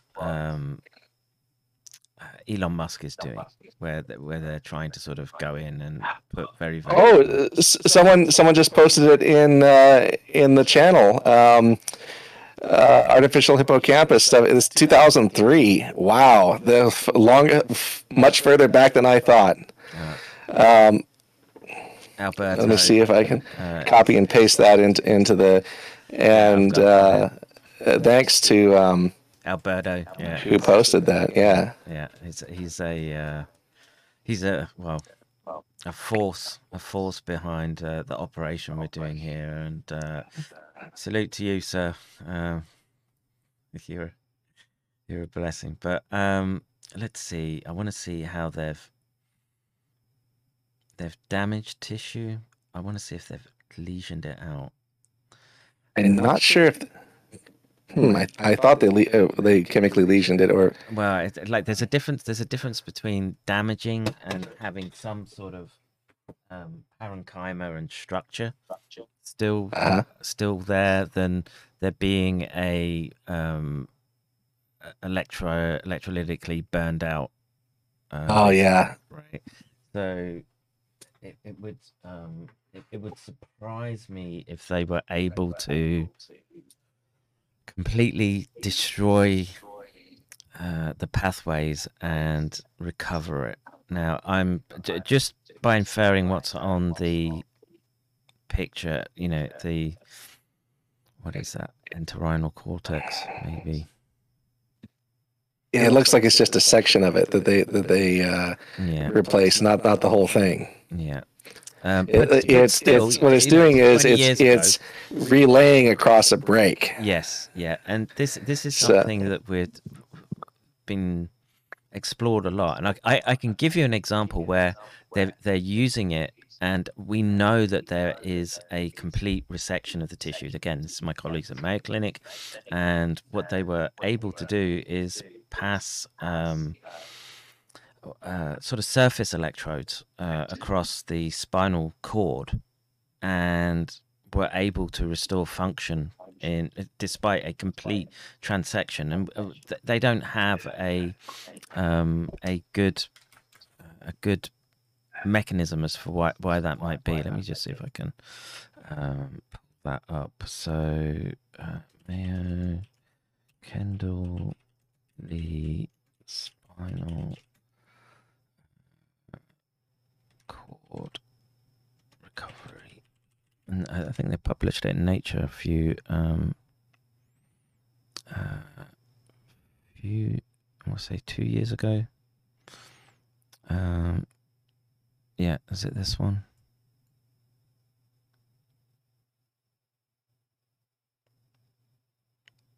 Yeah, I believe so. Let me just play this. How long is this? 3 minutes. You can hear this. Jared Chinock was paralyzed from the waist down after a snowmobile accident in 2013. But 5 years later, he's able to walk again with assistance. To be able to move my legs and to walk, even to stand, it means a lot. That there's hope for not only me, but other people. In an experimental procedure, doctors at the Mayo Clinic implanted an electrical stimulation device that zaps his spinal cord below the site of his injury. We were able to stimulate directly. Kendall. Yeah, I've been out so many times with him. And he's a good guy. I like him.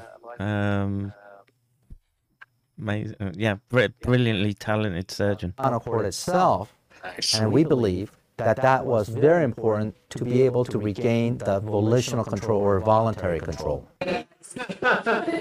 A month later, Chinock's first big breakthrough came when he was able to voluntarily move his legs. Felt in awe, and excited.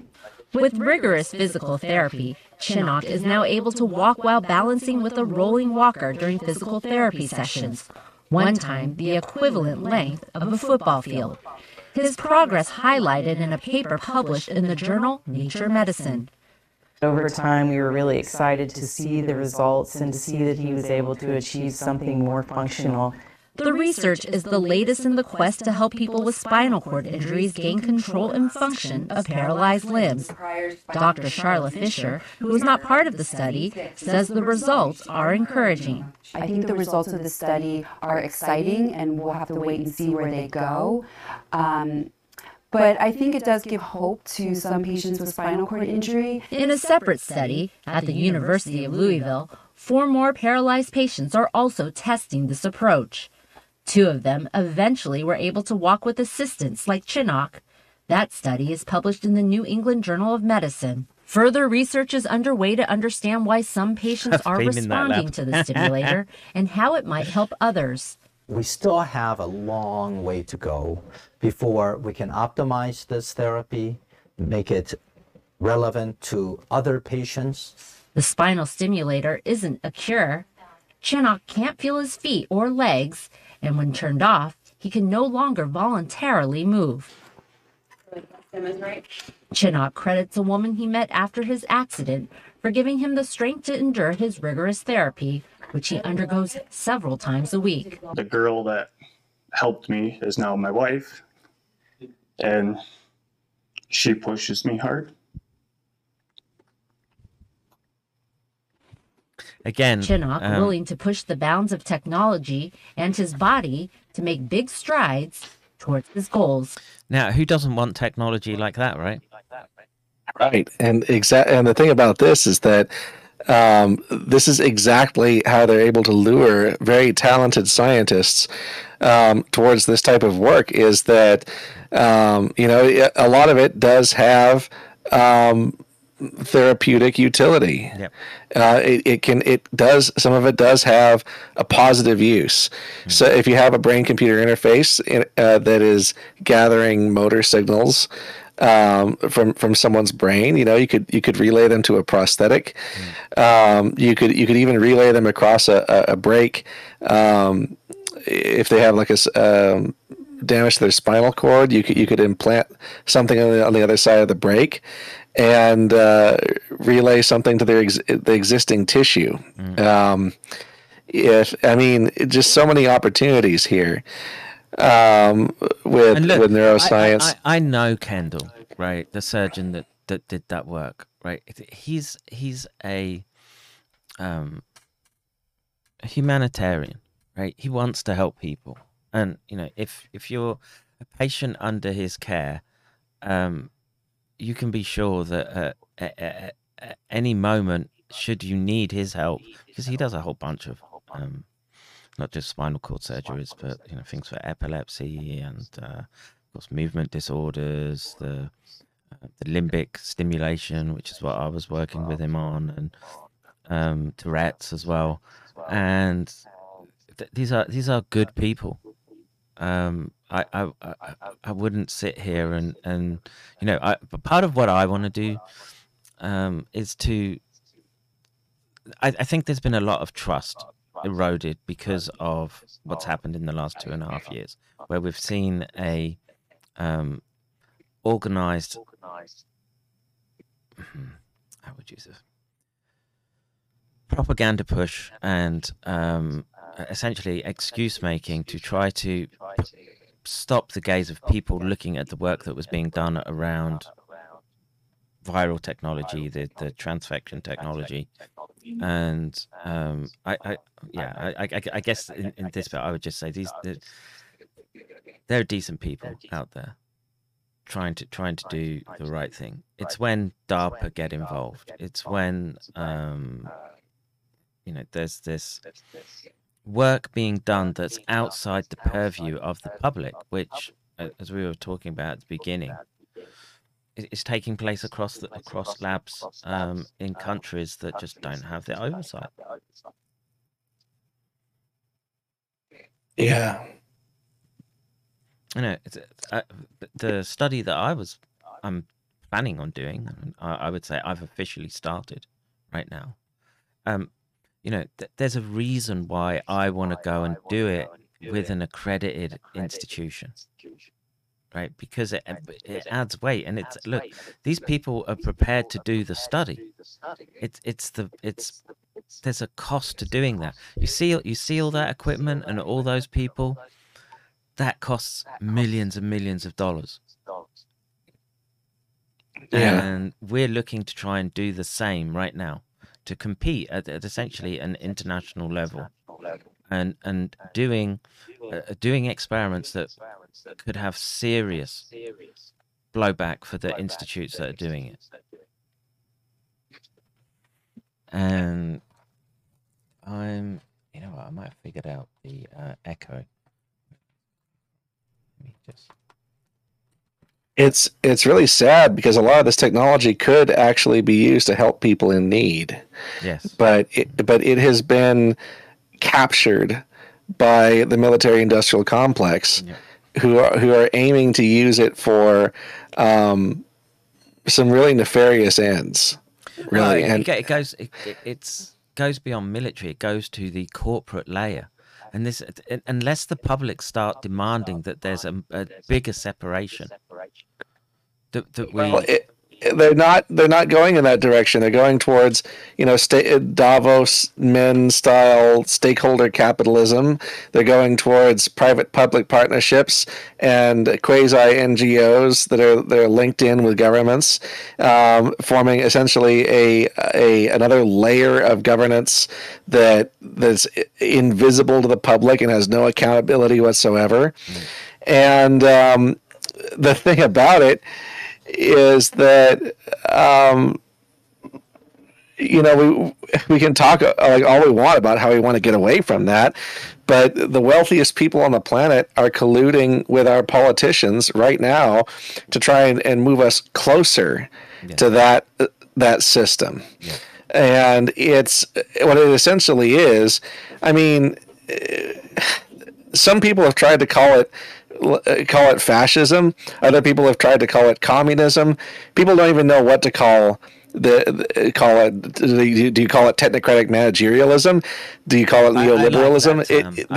We don't even have a word for what these people are trying to do. Well, it's a soft totalitarianism that they're trying to bring about that is completely beyond the bounds of national sovereignty, that has absolutely no connection whatsoever to what private citizens want. Yes. A system that makes our votes completely irrelevant. Well, they just make you vote the way that they want, which they do already. That was happening in Europe as a essentially federal system, and they would put. Today they manipulate the vote. Tomorrow they'll manipulate people's brains to make them vote for who they want them to vote for. Yep, and we're at a very important juncture in history right now. And again, I will bring up the discussion. We are at a juncture in history where we have to decide how we want to be ruled and by whom, very, very quickly. or we're all in deep trouble. Yes. If we don't act now, we're going to be stuck in a form of tyranny that we will not have any capacity to escape from. Yes, yeah. You're going to be anything that any of the pathways that we've had with respect to petitioning these institutions as the stakeholder model takes over. You're not going to have government institutions anymore. It's going to be like ringing your goddamn bank or trying to get hold of Amazon because you've had a shitty order come through. And we're days to weeks, really, from them sort of snapping the jaws shut on this right now. And all it would take is for them to shut down the internet and then impose martial law. Yep. And then that's it. It's over. There's no more sharing of information except maybe over ham radio or sneaker net. Well, there's nothing. I'm looking at stuff right now, and I'm thinking really hard with my team about how to maintain comms should they take out DNS level communications. Think how many people would go literally insane within minutes of them losing contact with the internet. Everyone on Facebook, Twitter, TikTok, Instagram would collectively lose their marbles. Yes. Yeah. I'm 100% on board with that. And that could be a very, very dangerous situation. Them losing their marbles would create mass unrest. Yes, and it provides another excuse to deploy or ratcheting up the authoritarianism. Correct. To the point where they say, "Oh, we've got to intervene here for the common good." That's where it's going. And have you seen Fauci's wife? Like, she's not. No, I don't really believe I have. So she's high up in the NIH, right? And what she talks, she gives sort of discussions about ethical standards and what metric we should be using to comport ourselves as a society and culture, and basically it's an overriding of individual sovereignty for the idea of the common good. And we see who's setting the idea of the common good. And what did you call it? Technocratic managerialism. Yes. The thing is that if you look at, what was it? I believe it was Adam Curtis's. Is that right? 1 second. Let me look it up right here and double check. Oh, the yes, Adam Curtis and his documentary Hypernormalization. He basically, what he was arguing was that the ruling technocrats have created an artificial reality for people to live in, and that's what we're seeing. We're seeing people are kind of just barely being able to pierce the veil of this artificial reality.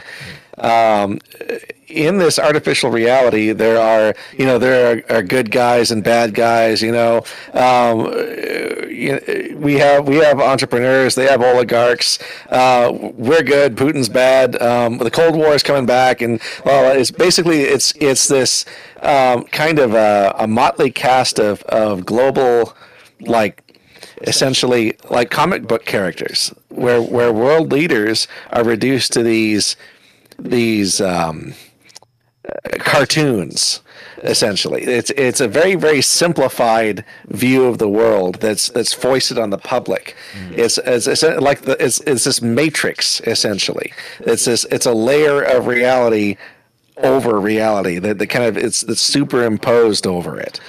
And the reality of governance, of global governance, is one of essentially managerialism.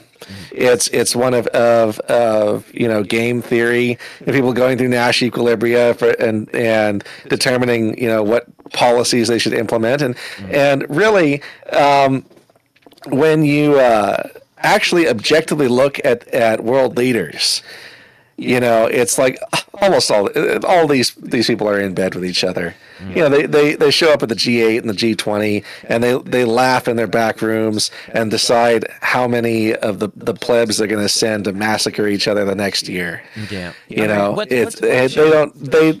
pretend, they feign in public to be enemies, but behind closed doors, it's world leaders against all of us. So you think the war in Ukraine is more a mechanism for not staged? I mean, people are very obviously suffering, but you're of the opinion that that's more geared towards shaping the maps and the systems for these organizations, these entities. Correct. Damn, that's dark. They don't care how many people they kill to accomplish this. We are dealing with sociopaths on such a level that they honestly just don't give a damn about human life. Yeah. They don't care how many people have to die for them to have their assets, for them to have their territory. They never have. I mean, even going back 2,000 years, they didn't care. Back in the time of ancient Rome, it's the same exact thing. They've been doing the same people have been doing the same thing for thousands of years, luring people with this vision of nationalism and patriotism. I'm fighting for my country kind of thing, and then in the background, there are these wheelers and dealers talking about how are they going to divvy up the terrain and who gets what share of what. And it's the same thing. It's the same racket for thousands of years. Yep. And again, if they have a sending strategy, people to war just to kill them, just to get them out of the way. That's all it is. They draft and they conscript military-age men and send them off to die in warfare, because the alternative is to let them stay around at home, jobless, restless, sexless, and essentially acting as an impediment to the social order. Or maybe they send people off to die that they don't, excess men that they don't need, but which they need to claim territory, and which they need to claim assets. Yeah, I mean, I'm sort of clinging to the hope that maybe. And they tell them they're going to go on this really cool adventure. It'll be really fun. You'll get in the B-1 Lancer and you'll drop JDAMs on people, and it'll be it'll be wonderful. It's basically it's like a gym program. You can work on your personal fitness. You'll have all these buddies around you. It's great. It's like this fun locker room thing. And they plant this thought virus in young men's heads, in order to, especially in America, which is a martial society like ancient Rome. They plant this thought virus in young men's heads. You are lesser if you don't go off and kill random people for the government, for the CIA, and for rich oligarchs. And it's all bullshit. All of it is bullshit. How many people come back maimed from these wars, missing their eyes, their fingers, their legs, their genitals, blown off by landmines, and then they throw them in a ditch, and they give them nothing. Well, unless they get them into these programs where they can start testing these next generation technologies. This is.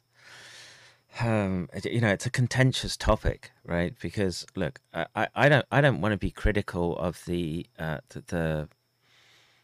individuals who I know too many good people who have I would say served but believed that they were doing the right thing, I'm not against people who served. I'm against the people who send them to die, to line their pockets. Yes, and if you're unable to grasp that concept, I'm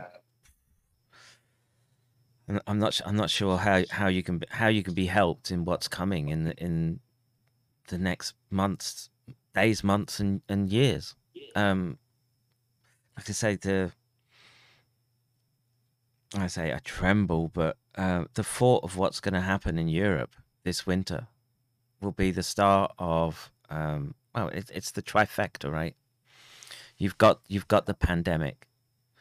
They're going to get their World War III one way or another. Yeah, and then you've got the starvation, and it's the perfect storm. And again, you could make that argument if we're talking about systems that have been in place for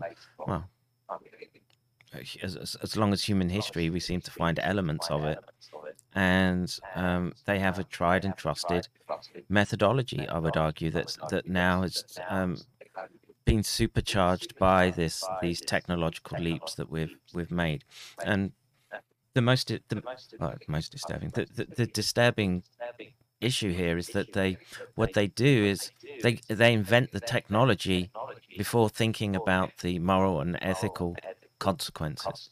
The ultra rich are sociopaths. They don't care about the moral or ethical consequences. They see human beings as a type of disposable soft robot that they can just send to perform tasks for them.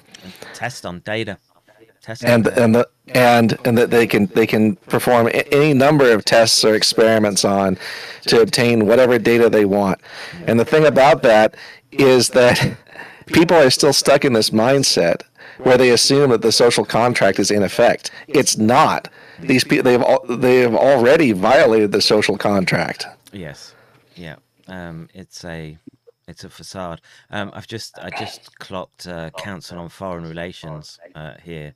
You have to add, please. You have to add Amy Maxman. She's moved from Nature to work at the CFR, and she's the one that. Well, she didn't call me out by name, but she was writing a woke editorial about the criticism that it was aimed towards Angie Rasmussen, and wow. Well, I just call her Fat Angie, right? And they were just. Well, I think it's funny. Like I say, I tried all my life to get into Nature. All I had to do was call some rad femme fat. then I get right. It's just so. Please add Amy Maxman onto there, and she's linked to Nathan Wolf because her brother is part of the Predict USA program. Yeah, you can find his name. I forgot his first name, but Maxman is in there, and she wrote a book, Ebola's Unpaid Heroes or something like that, Unsung Heroes, and really it's the epitome of what I think has gone wrong with our institutions, and we need to rout these people out unapologetically.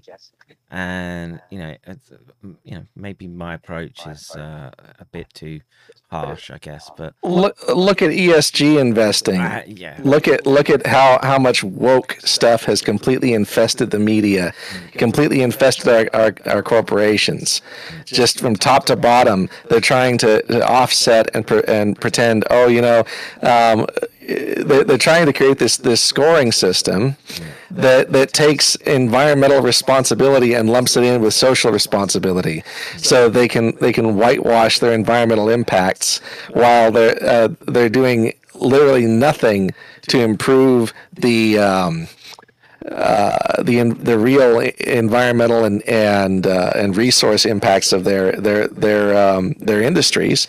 They're just completely, just from top to bottom. What they're doing is that they're taking that that scoring system, and they're just like, getting a few diversity hires here and there, and saying, it's okay, it's fine to fill the environment full of plastics and PCBs and stuff that never goes away. See, look, we hired this diversity hire. We're fine. We're mucho environmentally conscious.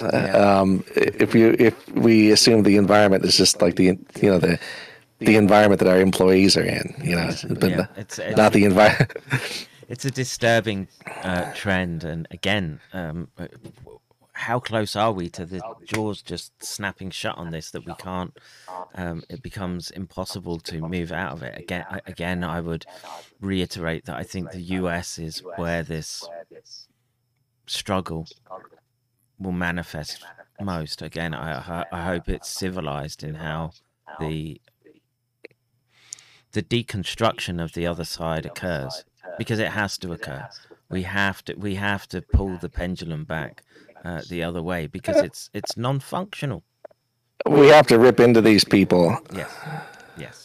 They are not giving up. It's like there is, even though there's determined resistance against what they're trying to do, they're still pushing back. They're still trying to push the agenda through, and that's part of why I had to kind of step back from this for a month or so, and kind of try and get my bearings, because after the evidence of vaccine injuries started to accumulate, and it became clear that they were still trying to push this stuff on people, trying to push this poison.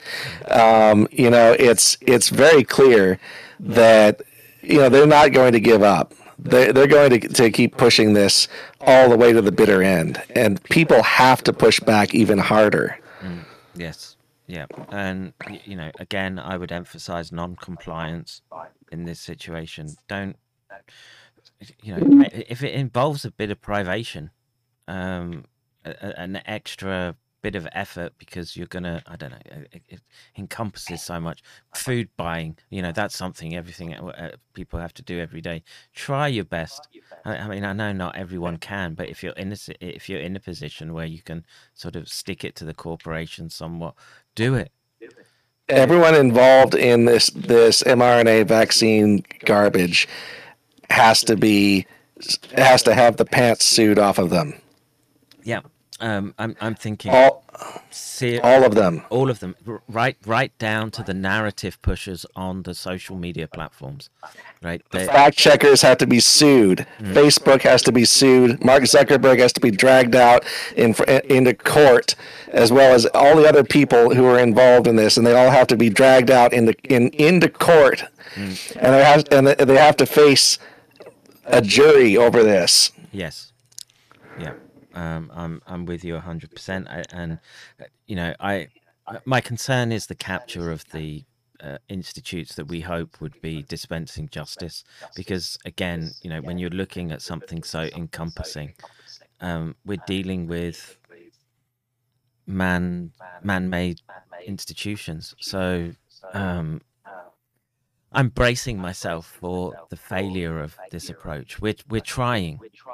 The work I've been doing with Dr. Richard Fleming and the Crimes Against Humanity tour, and Andrew Huff's part of that, of course, Charles Rixey, Thomas Renz. We all signed affidavits. There's a campaign to get attorney generals to pick up the case, that there have been literal crimes against humanity, the forced mandates of a technology that is not tested.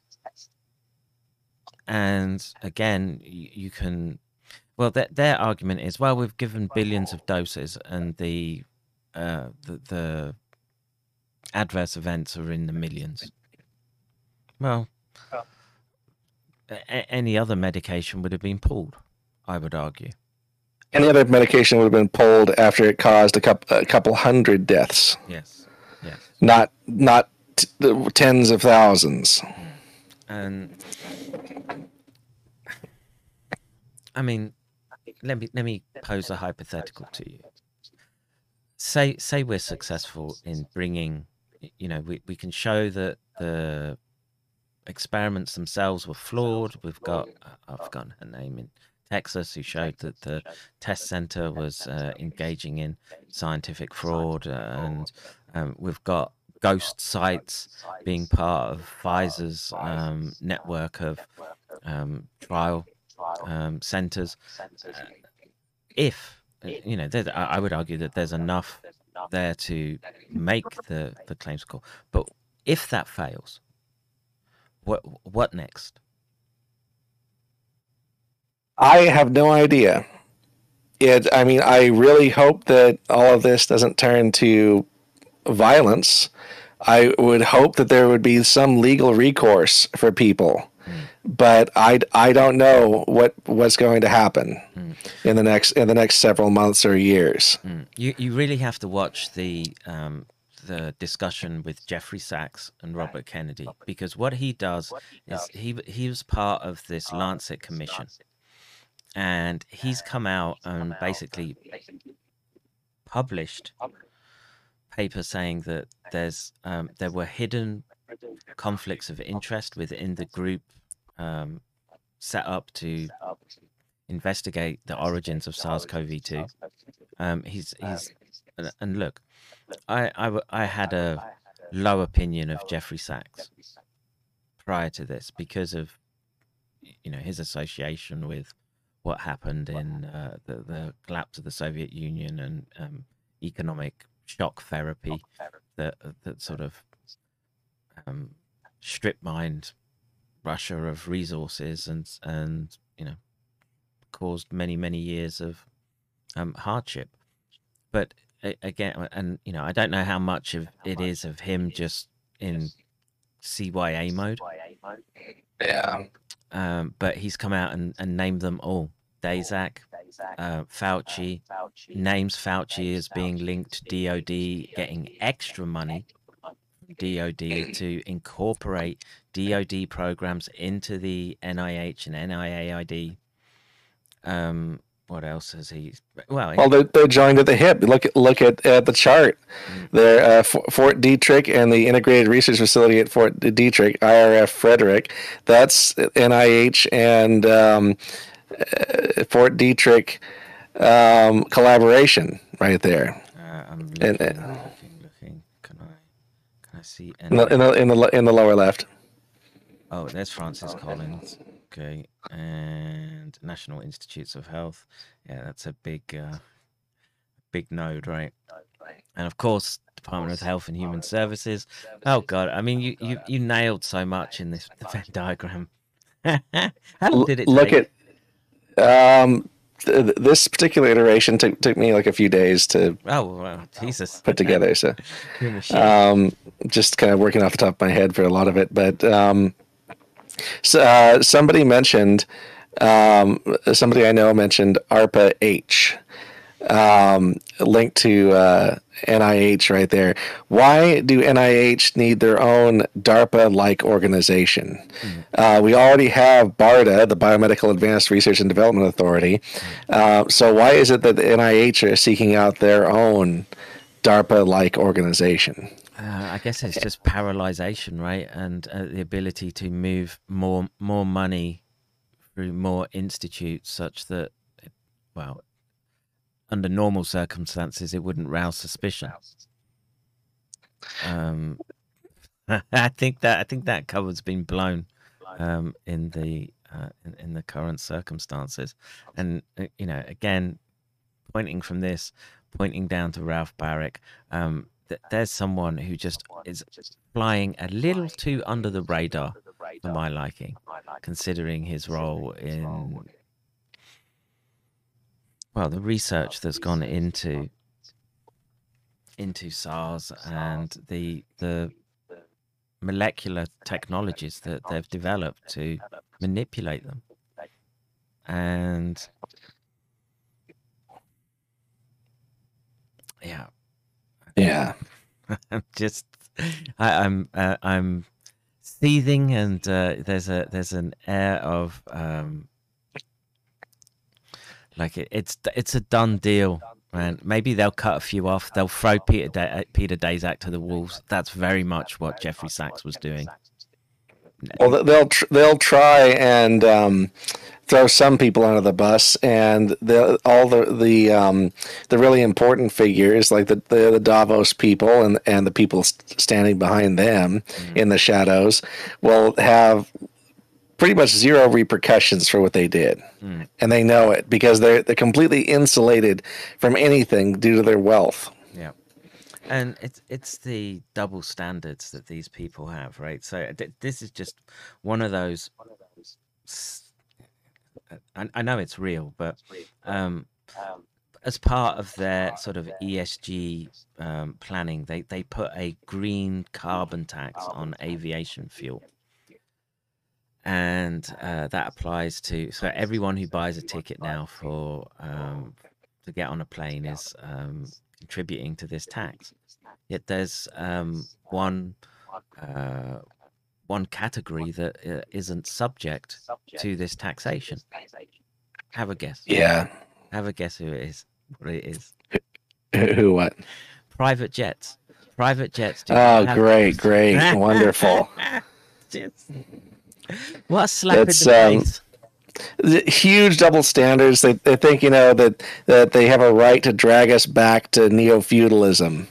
Yeah. To drag us back to feudalism with this they just want there to be a two caste system with essentially with aristocrats and with feudal serfs, and they want the feudal serfs, that's us, to have as little wealth as possible and no opportunity for upward mobility.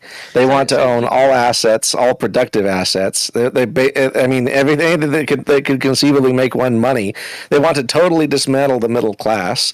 The reason why they want to dismantle the middle class should be obvious to anyone who has ever seriously examined the material conditions of the middle class. The thing is that middle class people don't really provide as much to the upper class. I mean, aside from taxes, right? But people whose needs are all fulfilled. People who own a home, people who have already made all the big ticket purchases they really need to make, and who are passing them on down to their descendants. Those people don't really contribute as much to high finance. The ones who contribute the most to high finance are kind of just right on the border, like just above the poverty line. The people who are like kind of like lower, not really lower class, but not quite middle class. Those kind of in betweeners, the kind of people who take on loans to be able to do anything in their lives. The kind of people who still have yet to purchase a home, who still have yet to make those kinds of decisions from their lives. Those are the people who contribute the most to the bottom line of high finance. The people who are reliant on loans and on mortgages just to get by, just to buy groceries, kind of a deal. Believe it or not, people are actually doing that, especially during this pandemic. And the thing is they don't want people who are frugal, who have large savings accounts full of money, who are satisfied, who have most of their needs met. They don't want that because it doesn't produce anything for the owner class, for the rentier class. Those people are reliant on people constantly consuming consumer goods on a continuous basis, racking up debt on their credit cards. And that's how they make their money. They're reliant on that. While they're complaining about our personal habits destroying the planet, they are the ones who are engaging in labor arbitrage, outsourcing all of our production halfway across the planet so that they can pay someone 50 cents an hour to do what an American factory worker used to be paid $20 or $30 an hour to do, making injection molded plastic Funko Pop crap so they can load it into an ISO shipping container, ship it back to us on a container ship, burning literally thousands of metric tons of nasty bunker fuel, filling the air full of sulfur. They don't care. They don't care about the environment. They want to complain about our vacations. They want to complain about our gas guzzlers while they fly around their private jets, while they outsource all our manufacturing halfway across the globe. They don't care about the environment. All they care about is money. Well, it's nonsense. Is it money? They just. It's make believe. All this climate stuff is complete nonsense. Yes. Look at what they've spent the past 30 plus years doing. How they completely retooled all our industries and offshored all our pollution to China and India. Yeah. And you have these countries with fields full of black sludge and with plastic garbage flowing out of their rivers and into the oceans. And over here they pretend that we have this wonderful cleanly environment full of these wonderful, like the city state. You got to have here around where I live, the Seattle area, you have the city state of Amazonia, and then down in Cupertino in California you have the land of Apple. It's like these giant corporations, these giant R&D firms. That's all we have left. We don't have hardly any manufacturing left in this country, hardly any opportunities for people to actually have real upward mobility, for people to actually be able to make money and buy a damn house. We don't have any of that anymore. What we do have is we have people who work for Amazon and Apple, and the people who shine the shoes of the people who work for Amazon and Apple, and wash their dogs and make them pizzas and dry clean their clothes. That's all we have. Yeah. And in the last 2.5 years, like you say, a wrecking ball was being thrown through, and so many people have slipped off that rung that, like you were saying, they're clinging there with loans. And they get kids started, get them used to debt slavery right out of the starting gate. Yeah. With tuitional debt. Yeah. With tens of thousands of dollars in tuitional debt that prevents them from ever accruing assets or starting a family. Yep. Look, I'm all for retooling is a good phrase. The academic systems. The reason why they've done this, the reason why they've cut us off from upward mobility, is because they want to grab all of the assets. They want to buy them all up at fire sale prices and then lease them back to us. They want to buy up our whole damn country. Yes. They took all these what we used to have from one end of the United States to the other. We used to have factories and steel mills, and we used to have automobile factories. We used to have injection molding facilities. We used to do everything here. And they took it all and they offshored it to China. And then private equity firms, vulture capitalists, moved in, and they fired a bunch of people, canceled everyone's pensions, and liquidated these companies and sold off all their assets. Yep. That doesn't produce anything. That doesn't produce wealth for our communities. It destroys them. From one end of the country to the other, you have these towns with people who are stuck in cycles of drug abuse. Yes. Popping oxy and fentanyl. And always on the edge of homelessness. Yeah, and like I say, many people have fallen into that trap now in what's supposedly first world countries, and we're not in a situation where we've got a pandemic type environment where we're seeing these emergent diseases that, again, I don't think are how should we say, nature.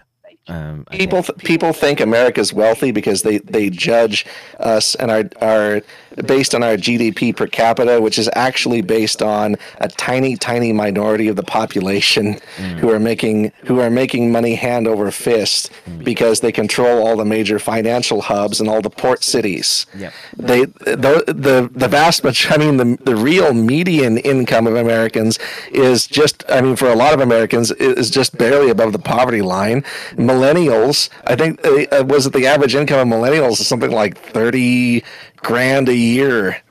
Like, in order to live comfortably in the U.S. with the way the cost of living is, you have to be making like at least $70,000 to $80,000 a year. Yeah, dude, I've never made that amount. I've never made like they don't want to pay people even a fraction of that.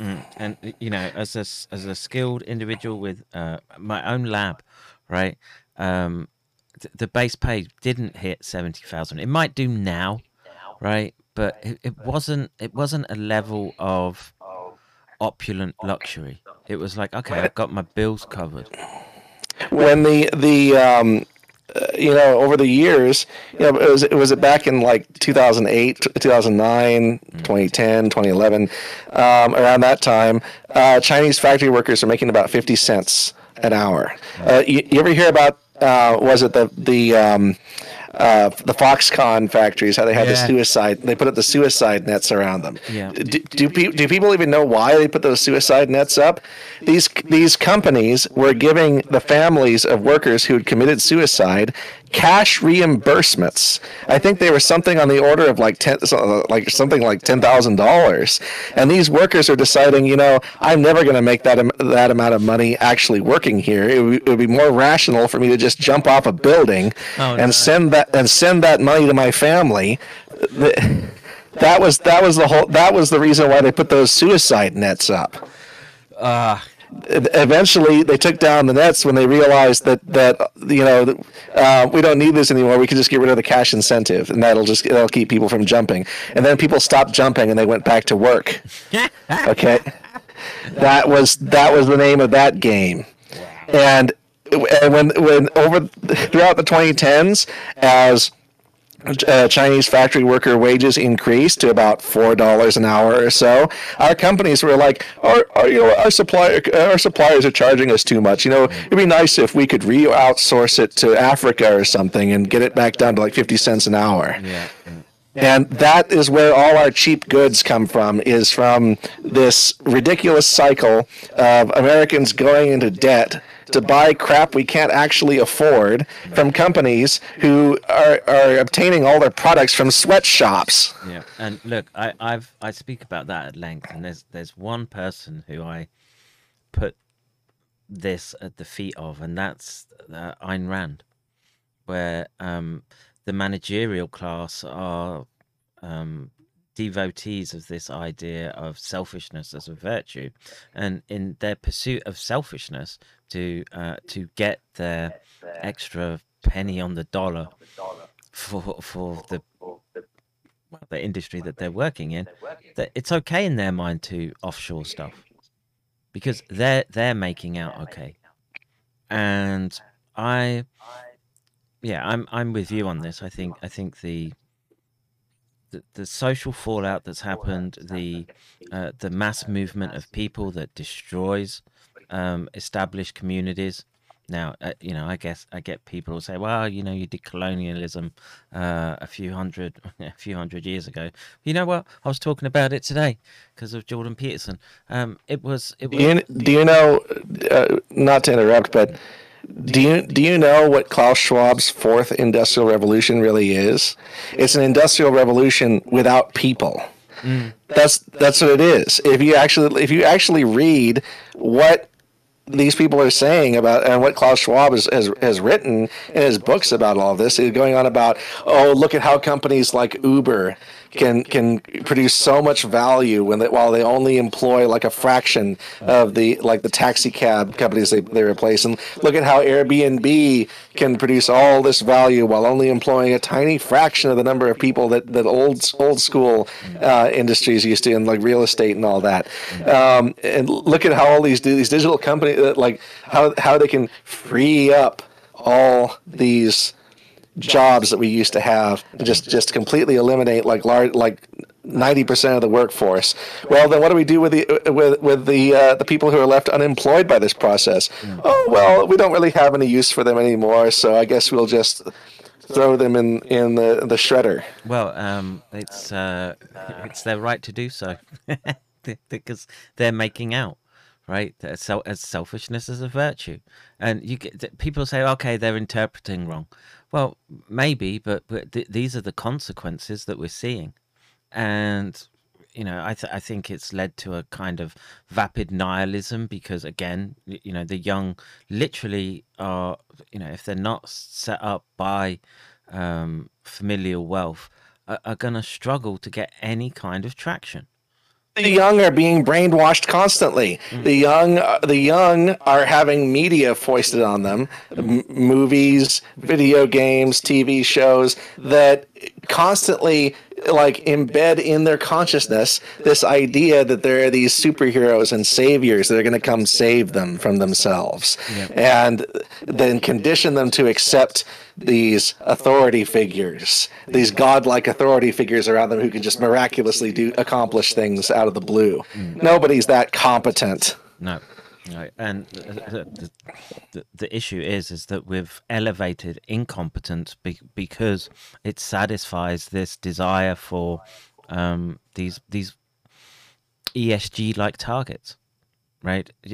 You'll pass over the competent. Let's put it in these terms. The Asian high performer now gets turned down for the rainbow-haired. Well, it's it's ESG investing and all that, a gigantic scam. Lets corporations whitewash everything they're doing, pretend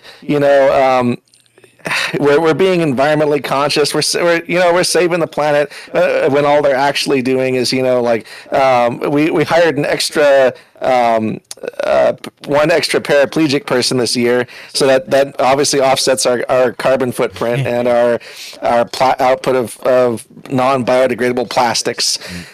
It's complete nonsense. It's just a complete scam. And BlackRock and Larry Fink are are just complete fraudsters. Yeah. All right. These people are fraudsters. They are trying to snatch up tons and tons of property at fire sale prices so they can lease it back to us. They're buying our countries. Yes. Yep. And this weaponization of housing again is It's not weaponization of housing. They use housing as a store of value. Houses are the new oil. But it makes it impossible. Well, it's the Rube Goldberg trap for all these people trying to get on in lives. They're never going to be able to own property now. And of course not. Foreign capital flooding into our markets. It's Chinese investors pouring millions and millions of dollars into American homes. Nobody over here is buying a house. Nobody can afford it. Why would they? Who can afford a $600,000 little tiny cracker box that used to be $120,000 like 10, 20 years ago? Yeah. Yeah, and they're asking like $500,000, $1 million for a place that's like a couple square feet, a couple thousand square feet. Well, it's complete nonsense. Luxury, dude. A couple thousand square feet for me. But I want to. When I was a kid, you could buy a house that was like 3,500 square feet in America for like $350,000. That was a totally reasonable price for like a relatively like a McMansion sized house, right? But nowadays it's like we have leaders who are saying, we need to get rid of these horrible suburbs, and we need to have more walkable cities, and we need to have more sensible urbanization and mixed use developments, and we need to have these really, really small flats on top of laundromats and stuff like that. Yeah. And you can't have your McMansions and your big pickup trucks anymore. We're just going to do away with that. The smart city prisons. I want to pick your brain a little or get your opinion. So that one thing that I've picked up on, and I do, well, less so now, but there was the around SARS, which is the race specificity. And what's your take on that? Do you consider it do you consider the data solid? Are you it affects different races differently. Yeah, it's very, very, very obvious. And if we're talking about conspiratorial networks, there's it just so happens that the group with the most advantageous polymorphisms are how should we say? Yes. I want this to stay up on YouTube. I don't want it to get taken down. But we all know who it is. Nobody has to actually say anything. And deliberate, just one of those flukes. What's your a direct and intentional attack on the Anglosphere? That's my opinion. Yes. Yeah. Look at where all the worst lockdown measures are. It's all places like U.S., Canada, UK, Australia, New Zealand, one after another. Yeah. That's everywhere else has more sensible policies. It's like and Europe. It's like it's literally all like European country. Well, and Anglosphere. So I want to. Singapore didn't have anything like this. No. Yeah, sure. China has draconian lockdowns. We're not exactly sure why they are so intent on having a zero COVID policy. Well, maybe but Vietnam didn't have anything like this. Japan didn't. Japan didn't. But I want to steelman the argument to the other side of this race specificity and the particular group that we're talking about, and that is that Israel. I'm not afraid to name them. It's clearly and obviously the Rothschilds and the Rockefellers. And the Committee of 300, which contains and is composed of a large portion of the Rothschild and Rockefeller patriarchs, as well as the likes of Bill Gates and so on and so forth. And this group is connected to the Council on Foreign Relations, the Club of Rome, and so on. And these people have essentially trillions and trillions of dollars to their names. Yeah, it's just limitless money, and they can afford. They have all the media in their back pockets. It is intentional. Yeah. This is what they're doing is 100% intentional. Look at what David Rockefeller and Aurelio Peche were saying.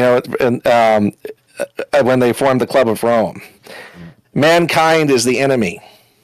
They want population reduction, and they want to have a nice, clean, empty planet for themselves and the descendants. Oh, and a few people kept around as servants, and that's it.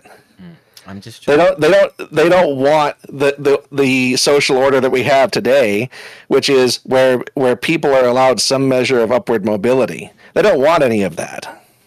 Yeah, I mean, I'm 100. They want to go back. They want to go back to the pre-industrial social arrangements where you have an aristocracy, and then everyone else is just completely beholden to this aristocracy. Yes, yeah, and there's a Swiss families, Venetian old money. It's the same rogues gallery every single time. And at what point do we? I think, well, like I say, I'm being tactful. These people think that they're untouchable. That's the problem that I have with them. They think that no one is ever allowed to criticize them or call them out. Yeah. They deflect and dissemble every single time. And they think that they can just do this stuff to people with impunity. Yeah. That's what gets me about it. Well, it's done through the gaslighting of philanthropy. Oh, we're trying to help the world, and it's a poison pill to be to be well, not even poisoned. Now it's giving you your access codes to get in your your Amazon shift. That's how bad these people are. And the world that they are trying to create is insane, and is every aspect of it is solely for their benefit. They don't care about us. They are they're not these people are not philanthropic. They are complete psychopaths. The reason why they create these philanthropic foundations, like the Bill and Melinda Gates Foundation and all the rest of these, is so they can have a nice little tax-free, like a nice little place to write off their on their taxes, and also spread their program around the world, and also to act as PR to deflect from all the other horrible shit they do to people. The way they've dismantled our societies with free trade. Yep. Look, I'm here again. I'm in 100% agreement. We're watching in real time. Like I say, the censorship kicked in. My channel was taken down, and again, because I would argue that I'm critical of these groups and individuals. I hold a particular stance with respect to the events that have been pulled on us over the last 2.5 years. I think all the data points in that direction, and those that would engage in narrative control, someone in the stream chat said the reason they want mass immigration is because those people won't fight. The reason they want mass immigration is because for those people, the paltry living standards that the elite want for everyone are an upgrade. Yeah, they want all the rest of us to have our living standards massively curtailed. Yeah. They want the vast majority of the people on this planet to live like they're in a Brazilian shanty town, literally like you're living in the favela in Rio de Janeiro, but with VR goggles, so you can still enjoy what it feels like to be on a beach in Cancun. Yeah, it's disturbing. And look, Kate in the Rumble chats she says, I'm not worried about myself. I'm worried about future generations. It's truly up to us to stop, or their lives will be hellish. On that, I'm in 100% agreement. I'm in the last stages, right? I've had my kids. I want to see them grow up, but I'm legitimately worried that they're going to be growing up into what seems to be a hellscape, an authoritarian. But you used a brilliant turn of phrase when we were talking about Japan. And why has the last 2.5 years not been so impactful in the East? And because they're already conditioned to accept authority unquestioningly.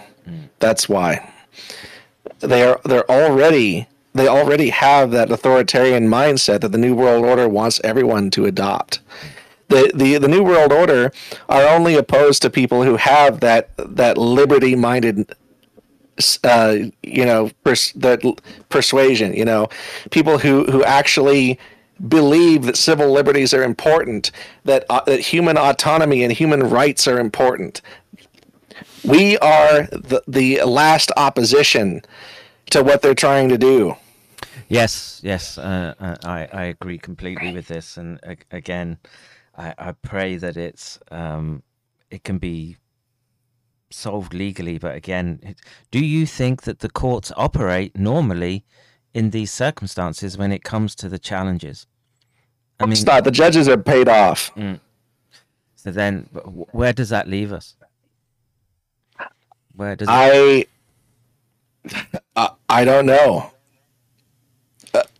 We have to wake people. We have to wake people up. Yep. As many people as possible.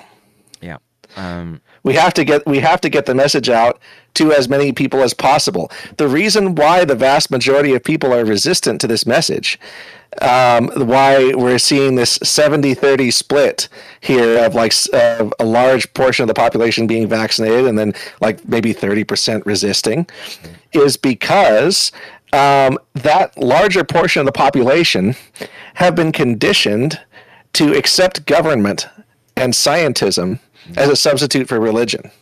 When you tell them that the ruling class have it out for them, that they are essentially trying to enslave all of us, they reject it out of hand, because to accept it would be to destroy their pre-existing worldview, in which government and public institutions are a cherished security blanket for them.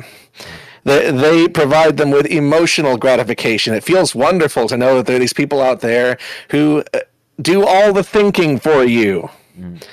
And you don't need to lift a finger. You just have to obey these godlike powers out there who control everything, who know all the secrets of nature. You can have godlike powers. Just swallow the pill, and then you can have what did you say? Arms like wires and legs like crocodile clips. You can have. It doesn't matter. It's, somebody in the chat says our country was founded on the rights of the individual. The rights of the individual in this system are completely irrelevant. You know why they're completely irrelevant? Because you